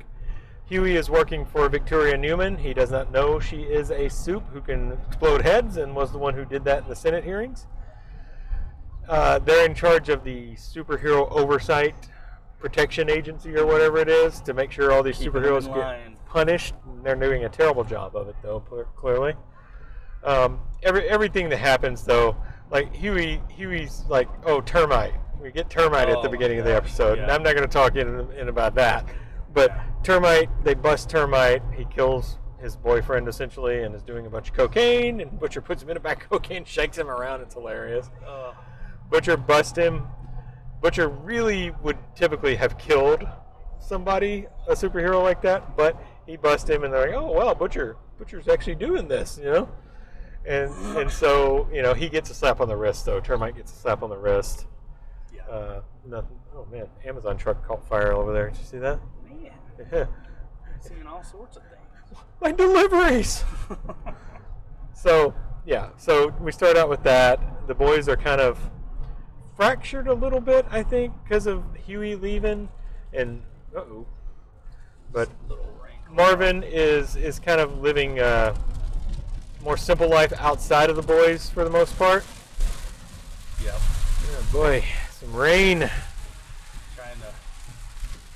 Gonna get a lot of rain sound on the recording here. Yep. But the boys are the boys. The series is going to be what the series is going to be. They all end up back together because they need to get the boys back together. When Huey discovers that Victoria Newman is a soup, he doesn't want to work for her anymore, obviously. Starlight is still in the 7. She doesn't know that he knows. She doesn't know that he knows. Yeah. Because he caught her in an alleyway. But at some point she figures out that Starlight knows, so Huey obviously knows. Right. So at some point she figures it out, but he's not going to work for her anymore, basically. He fakes a broken arm. Well, he doesn't fake a broken arm. He has him actually break his arm to get away. Because they ultimately, And I'm not doing a very good job of recapping this, to be honest. I don't remember everything from the first few episodes. But the basic plot is they discover that Soldier Boy was killed, and they think that the way Soldier Boy was killed might lead to a way to kill Homelander, because Homelander is the biggest threat. It's all in search of... Yeah, it's all in search of what killed Soldier Boy. Yeah, because he is unhinged. Yeah, he is definitely unhinged. And I think I've got a low battery, but that's okay. Yeah, so they start to look into what happened to Soldier Boy, and that brings them back to Grace Mallory, who was actually there. And she had never told them this, and Butcher gets pretty pissed off at her about this. And in the meantime, Butcher has discovered Compound V has a 24-hour option. Yeah. And he goes in search of what killed Soldier Boy, and he goes to Gunpowder, who was Soldier Boy's sidekick, who was like a gun guy. I guess he can shoot really good. Mm. And Gunpowder's played by young Indiana Jones. Yeah. I didn't even and realize Boondock Saints guy. I didn't even realize Sean Patrick Flannery. It doesn't look like him. It doesn't look like him. He's gotten older and his looks a little different. So he goes to Gunpowder to figure it out and uses this Compound V after Gunpowder hands him his butt the first time. Uses this 24-hour V to become a soup, and he basically becomes like Homelander. He's invincible and has laser eyes. And Gunpowder gives up the secret that, it happened, and Grace Mallory was there. She was the one in charge of it. And then he kills Gunpowder by lasering him in half, basically. Yeah. So he goes to Grace. He's really mad at her because she never told him this, and she tells him the story about what happened in Nicaragua, or was it somewhere, Honduras? I don't know. Somewhere down in Central America they were at, fighting, the Contras or something. I don't remember. But they were down there, and, the team before the Seven comes down there, Payback was that team's name, and Soldier Boy was their leader. It was Payback and a moth guy who flies around, and the TNT twins who are supposed to be like the Wonder Twins. It's like DC versus Marvel at this point. Yeah, it is, basically. Yeah. So there's the TNT twins, and there's Gunpowder, and Black Noir is part of this team, and he doesn't have all his injuries and everything. Yeah. So they get in a fight with these bad guys, and the team is terrible. Payback's just killing. Oh, Crimson Countess too. Soldier Boy's girlfriend. Yeah. The team is just killing everybody. They don't even know who the good guys or bad guys are. And then it kind of flashes forward, and they're like, they killed Soldier Boy, and they took his body, and Soldier Boy's gone. So that's all Grace knows, because she gets knocked out. Right. When she wakes up, they're saying they killed Soldier Boy. Well, come to find out later, the team actually turned on Soldier Boy. You find that out later, and Soldier Boy's the one who caused these grievous injuries to Black Noir. Yeah. Like burned his face and punched his face in and whatnot. But they had given Soldier Boy to the Russians. They made a deal with the Russians to take Soldier Boy, and the Russians used some gas to knock him out and steal him. Yeah. So basically treated him Winter Soldier story. But Grace doesn't know he's alive. They think he's dead, so she tells the boys he would be. The Russians took his body, so they're like, oh, we got to go to Russia. During this time, Frenchie has a friend that comes to him that says Nina, something about Nina, who he used to work for, is after. So you get introduced to Nina, the Russian mafia, essentially, who's running the Russian mafia. And she needs Frenchie to do things for her. He doesn't want to get back into it. He just wants... But Butcher gets involved, and they're like, we need to get him to Russia. Your friend Nina needs to help us do that. Yeah. So they get her to help him, and she's like, oh, if you help me, you got to kill this guy for me. And they get Kamiko to kill this guy with adult devices that are used in the bedroom. Yeah, she kills all of these people with those. I'm not saying the word, but it's a number of them that are Seven themed. Yeah. The Black Noir, yes.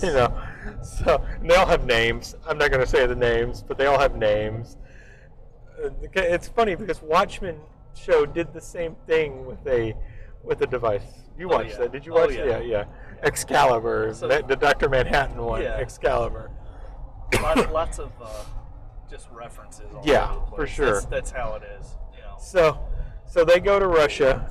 And they kill this guy, and they get the location of where they can find things about Soldier Boy. And Huey starts taking the 24-hour V and becomes a transporter. He can transport through space without clothes, though. His clothes, he's naked. Yeah. So they get into this facility. The Russians come and start attacking them, and that's when they discover that they're using the 24-hour V because Huey and Butcher are clearly superpowered and use that to kill the guards. And lo and behold, they open this tank, and Soldier Boy is in there, still alive. He blasts Kimiko with this like ray from his chest, which is not a power he had before. And Kimiko is not healing. So they discover that Soldier Boy is likely the weapon that can kill Homelander because he can apparently depower soups. Yep. So Soldier Boy gets away. He makes it back to America. The boys get back to America, and Soldier Boy's in America, and he hears a Russian song, and it makes his PTSD act up, and he like explodes this little area, kills a bunch of people. And so they set up for Crimson Countess to be bait to catch Soldier Boy. Marvin's with him because he wants to kill Soldier Boy because Soldier Boy killed some of his family, his grandfather. Yeah. And Milk blames it on himself. Mother's Milk brings it on himself because he told his grandfather, "Oh, come watch, Soldier Boy's fighting out here," and it got his grandfather killed. Yeah, pretty much the same way with that blast. Yeah. Right. Yeah. It was a car. Soldier Boy threw a car. Through a car. Yeah, he didn't have the blast at that time. Power. Yeah. He threw a car through the window, through the house, and killed. He's basically Captain America and Winter Soldier. Yeah. Yeah, and the death of Marvin's grandfather also basically killed his father because he was on a search to take out Soldier Boy, and Marvin has a lot of issues because of it. So they set up to capture Crimson Counts, get Crimson Countess to help them capture Soldier Boy because they know he's coming after his former team because they meet the Legend, who is Paul Reiser, plays the Legend. He's a Robert Evans for sure. He's based off Robert Evans for sure, like producer. And he's great. Paul Reiser's great in this role. Terrific. So he tells them that Soldier Boy came to pick up his costume and tells him where he was going. I haven't seen him in much at all until he was in Whiplash as Miles Teller's dad in Whiplash. He's really good in that. But yeah, he's making kind of a renaissance. Yes. So he's coming back. But yeah, and since Mad About You, he hasn't done a ton of stuff. Aliens. Yeah. Mad About You. Yeah. Mad About You was his big thing. But yeah, so he tells them that he's looking for Crimson Countess. They think he's going to go try to kill her because she turned him over to the Russians, basically. They start discovering. You get the real story of that later on in an animated sequence, which is amazing, from Black Noir. So trippy. Oh, God, so funny. And so they go to Crimson Countess, and they capture Crimson Countess and say she's going to be the bait to capture Soldier Boy, but they don't tell Marvin. They knock Marvin out, and Huey and Butcher have a plan to team up with Soldier Boy, and they know Marvin will never agree with that, so they knock him out, and they do this, and they leave with Soldier Boy, and he's in as long as they help him find the other members of his team, which they're going to do.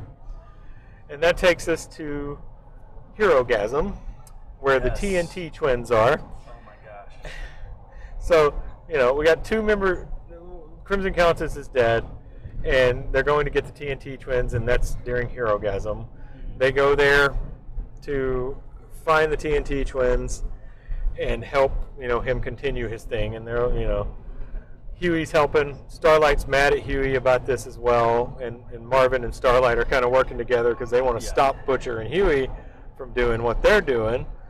So they go to Herogasm. You see all kinds of crazy stuff in that I'm not going to get into.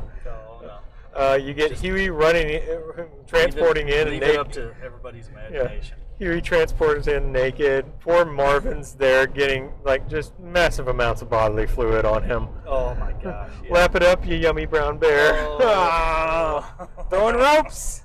Oh my gosh, yeah. I forgot about that. He changes clothes, thankfully. Yeah. But yeah, so Huey runs into, in a pretty decent moment for the series, he runs into A-Train, who killed his girlfriend. And he's like, I want an apology. And A-Train, oh crap, for real apologizes. Oh gosh, what is that guy doing? What the hell? Sorry. About causing an accident. Yeah, idiot.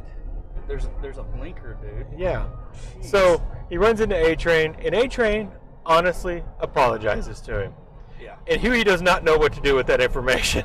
So he punches A-Train, and he's got the V in him. So A-Train's like, how did you do that? Yeah, like, he doesn't oh. understand why the punch was so hard. It shouldn't have hurt him, but it hurt him. So Huey just walks away. A-Train walks away because A-Train's there looking for Blue Hawk, basically. And he comes up on Blue Hawk. The guy that killed him. Yeah, Blue Hawk. Okay, so yeah, that's the whole storyline. Yeah. Blue Hawk is like in Trenton, New Jersey, where A-Train's from, is like being like a bad cop, basically, and like taking out more on black people than he is on anybody else. He's a racist. They get him in there to do an apology, and his apology is the one of the like non-apologies, and then he like starts hitting people and paralyzes A-Train's brother. Yeah, doesn't kill him, right? It doesn't kill him. He's paralyzed, but he's going to be paralyzed for the rest of his life. You know, unless he gives him some V, probably 24-hour V would work even. Yeah. But A-Train probably doesn't know about that. No. So A-Train runs into Blue Hawk. The whole Soldier Boy shows up with Butcher and Huey and just busts in there and finds the Wonder Twins. We also get Love Sausage back, the guy with the large member. Yeah. I forgot to mention him, but Soldier Boy gets in there, sees the TNT twins, and also talks to them, and they're like, it was Black Noir. Black Noir is the one who set you up, wanted to get rid of you. And he's like, okay, well, but he's still going to kill him. But then he hears Russian music, apparently from Love Sausage's music, because he's a Russian. And it PTSDs him again. He goes crazy, just shoots his laser beam out of his chest all through the party, kills a bunch of people. There's a lot of people there that aren't supes. They're like sex workers. Yeah. Kills a bunch of people. Termites there. Yeah. And so Homelander shows up. Squashes Terminate. Yeah. Yeah. Because he's little and he's like, help me. And he's like, squishes him. Lands right on him. Yeah. He doesn't care. Yeah. So when Homelander shows up, that's when Butcher and Huey and Soldier Boy have a fight with Homelander. Marvin's there, tries to throw a halothane grenade at Soldier Boy to take him down. And Soldier Boy's like, halothane, all right. Because they thought that was what the gas they used to knock him out, and the Russians did. So they get this big fight between Homelander, Butcher, and Huey. And honestly, one-on-one with any of them, I think Homelander would win. But with all three of them, they're actually winning that fight. And then they're holding Homelander down, and they're like, blast him. And Soldier Boy can't. He can't get it going because I guess he's just done it. Maybe he needs to power up or something. Right. So Homelander breaks free, flies away, but it's really hurt Homelander's feelings right now that he got actually beaten in a battle. He is very worried. He's very worried. And Anthony Starr is amazing. Oh, that scene. There's that mirror scene. The mirror scene is amazing. Like Anthony Starr talking to himself is so good. It's like his inner voice is excellent job. Like, you want to be loved. That's your problem, Little Norman Osborn. Yeah. Oh, most definitely. Or not Norman. Well, yeah, Norman. Is it Norman? It's Norman. Yeah. Yeah, and the original. Harry Osborn is his son. Yeah. So, reminiscent of that, but way better, I think. Oh yeah, way better. Yeah. So he flies away from that fight. He's basically learned that he's not going to win every battle now. There's people that are as strong as him. Soldier Boy is a threat. That's the end of that episode essentially, except Starlight quits the Seven and is like, this is Soldier Boy did this, and I quit, and Homelander is a bad man and all this. Called out Vought. Yeah, called out Vought for protecting this kind of behavior and things like that. So she quits, and she's got like 190 million followers. It's funny because Victoria Newman kind of put this in her head earlier to use her followers to do this kind of stuff, and like she didn't want to do it with Victoria Newman, who gave her a nosebleed. Just a little nosebleed. Yeah. I'm not sure. I think Victoria Newman might be able to kill Homelander, to be honest.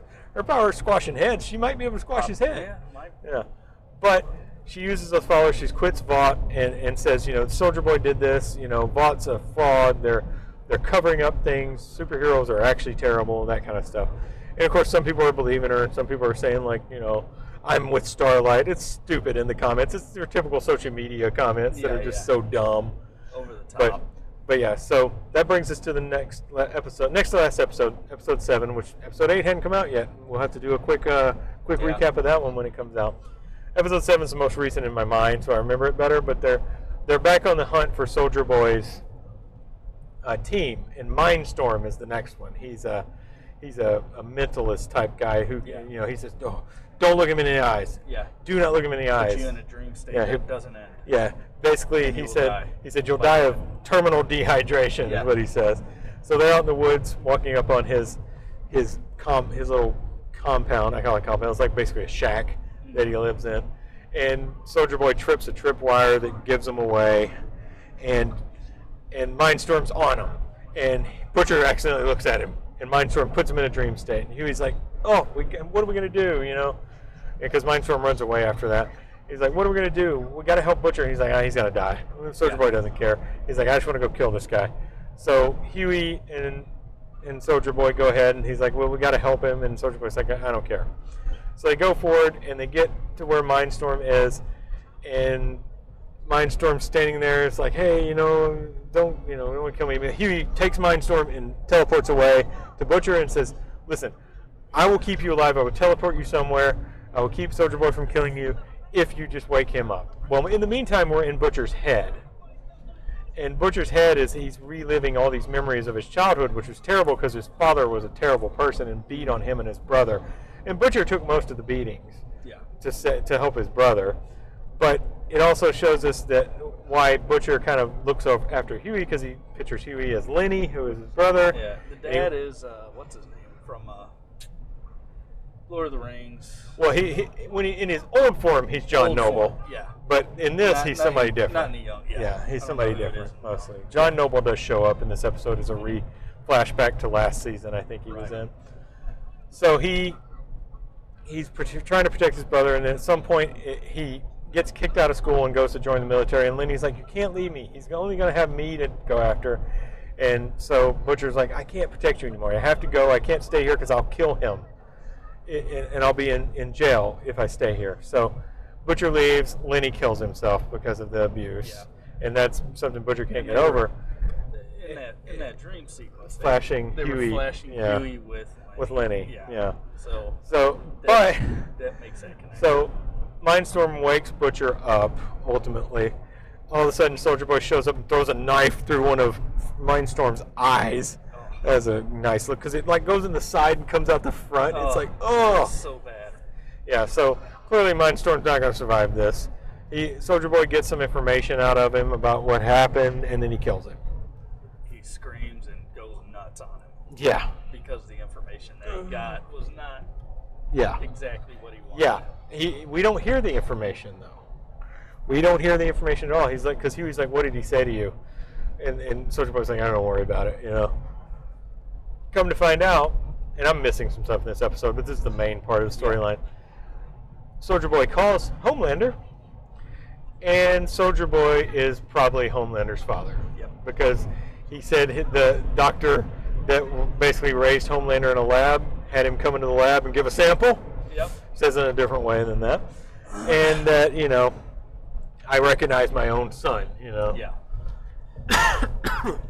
So yeah, that's the end of the episode. Like a huge bomb at the end of the episode. You had texted me like, "Oh, episode 7 is a game changer," and I'm watching. I'm like, "What about this is a game changer? Yep. Nothing's really game changing in this so far." I was like, "Oh, there it is. Wait for it. There it is, game changer." We didn't bring up Maeve. We didn't bring up Maeve. She's trapped in a padded room essentially. Yeah. And Black Noir took her. Yep. And she's still alive. Her and Homelander were at odds. Yeah. Homelander was on to her wanting. We also have to talk about Black Noir too, his storyline in this. And so, essentially, Homelander has Maeve in a padded room. Yep. And they're going to start harvesting her organs. They're eggs. Her eggs to make super babies. That's it. Yeah. And they're just going to keep her in that room and he's like, use I'm not gonna kill you. Yeah. It wouldn't hurt you, but I'm going to harvest your eggs. Yeah. I'm like, oh, you don't understand this relationship at all, do you? Yeah. So, yeah, and then Black Noir is the one who kidnapped her, but when he heard Soldier Boy was back, he ran because he's scared. And he's in this old, like, Chuck E. Cheese stand-in, I guess is what you would technically say it is. Yeah. And he is picturing animated characters. Yeah, animated characters. They're all around him, and they're his friends. Bucky Beaver or something, You get lots of backstory. You get backstory through these guys about what actually happened. It's so interesting. Yeah, and it's not actually Black Noir. Stan Edgar was responsible for all of this. He put Black Noir up to it. It's Stan Edgar, played by one of the cartoon characters, is the one who put Black Noir up to it. Black Noir is like a pig character, and they reenact that scene of Soldier Boy taking down Soldier Boy. They all start fighting him. Nobody else sees it because it's just them. And he, like, destroys Black Noir's face, man. Yeah, just a slow down somewhere it's set up here. So he destroys Black Noir. But they finally do take him down and give him to the Russians. And this whole cartoon sequence is just, oh my God. Just like death and destruction. It's crazy. Crazy. There's a couple of times in this season, you know, the whole musical bit. Yeah. And then you get this. And then the cartoons. It kind of you think it's going to throw off the balance of the show, but it actually enhances it. Oh, it's great. It's terrific. This cartoon it's telling sequence a story, terrific. and it is. Yeah. I love that part. So yeah, that's Black Noir story. So yeah, that's episode 7. It's a good recap. Got a lot of backstory with this. In season 3, you're starting to get a lot of backstory with these characters. Getting behind there. And it's well done how they're doing. Oh, it's they're great. not just like Eric Kripke's doing great stuff. They're not just telling you. Yeah. They're going back in flashbacks and the animated stuff. You know, it's really well done how they're telling these backstories. And Jensen Ackles is great as Soldier Boy. He's doing a terrific job. Oh, God, yeah. Butcher, superpowered Butcher is unhinged. Oh, that's another thing. Starlight discovered she kind of broke into vault to steal some Compound V for Kimiko. Kimiko decides she wants to be superpowered again because she wants it for herself this time because she wants to be able to protect Frenchie and herself. So she's like, this is not the same because I want it for myself. Only 17 miles from we're almost there. Yeah. Holy crap. Yeah, it's 11 o'clock. 7 hours and 23 minutes to go. How's the gas? Yeah, we're going to have to stop. Yeah. Okay, so let's finish up this boys thing because my battery's running low on my microphone too, I think. Yeah, and the gas is good. Yeah. So, Starlight discovers in the lab when she's getting some Compound V for Kimiko, which she does get. Kimiko gets her powers back, heals up. She discovers that the 24-hour V causes lesions on your brain, and 4 or 5 uses can kill you. And Butcher's on like 4 or 5 at this point. Huey's on 3. So they both can have severe brain damage right now. Oh, we got stopping traffic here. So they both could have some severe brain damage at this point from using it. But, you know, we'll see. But the thing is, Butcher comes out of that dream thinking, oh, I've got to do better at protecting Huey. And then Huey's like, oh, you ready to go? Doesn't tell Huey about it at all. Just does not tell Huey that the Compound V is bad. Let's go. Let's use the V. Let's get things going. Which tells you that maybe that dream didn't affect Butcher as much as you thought it would. But you never know. Maybe he'll come around. So this sets up for episode 7. He's more worried about the mission. Oh, and A-Train. A-Train got a new heart. They took Blue Hawk's heart and gave it to A-Train, which A-Train is not super pumped about. Not happy about but he's healthy again. His heart is healthy. And, you know, honestly, if you need a new heart, who cares who it comes from? It can be a terrible person. It doesn't matter.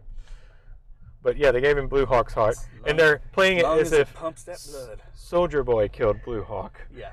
When it was definitely A-Train who dragged Blue Hawk across the pavement for about 100 miles. They made it look like A-Train was trying to get Blue Hawk away. Yeah, trying to rescue him. Yeah, but he died. Yep. And now he's got his heart. Yeah. So that's the boys, episode 7. Episode 8 coming up Thursday. Yeah. We'll definitely be watching that down in Florida. Absolutely. Yeah. Get the kids, go away. Yeah, go play in the pool. Go get in the pool, kids. We're watching something. Go get in the pool. Wait a minute. Carolyn, go out there and watch him in the pool. So that's the boys. Oh, boys is so good. It is so good. Yeah, I mean season 3 for me is I love season 1. Season 2 was really good. Yeah. I think season 3 is better. It stepped the game up. Yeah. Season 1's probably still my favorite though. Because season 1's probably still my favorite. Oh yeah. But we'll see how this ends. I mean, this ending could change it all. True. Game changer. 2 game-changing episodes so far. Season 3 is the second best season. Yeah. Yeah, it's definitely there. So yeah. Yeah. Awesome. Enjoying it. It's awesome. So, all right. So that's our recap of the boys. A little discussion about it. We are a little over 2 hours at this point. If I don't edit this down a little bit, which I might. So we're going to end it there. I'm Chad. I'm Jared. Thanks for listening to the Basement Movie Room podcast. We will see you next time.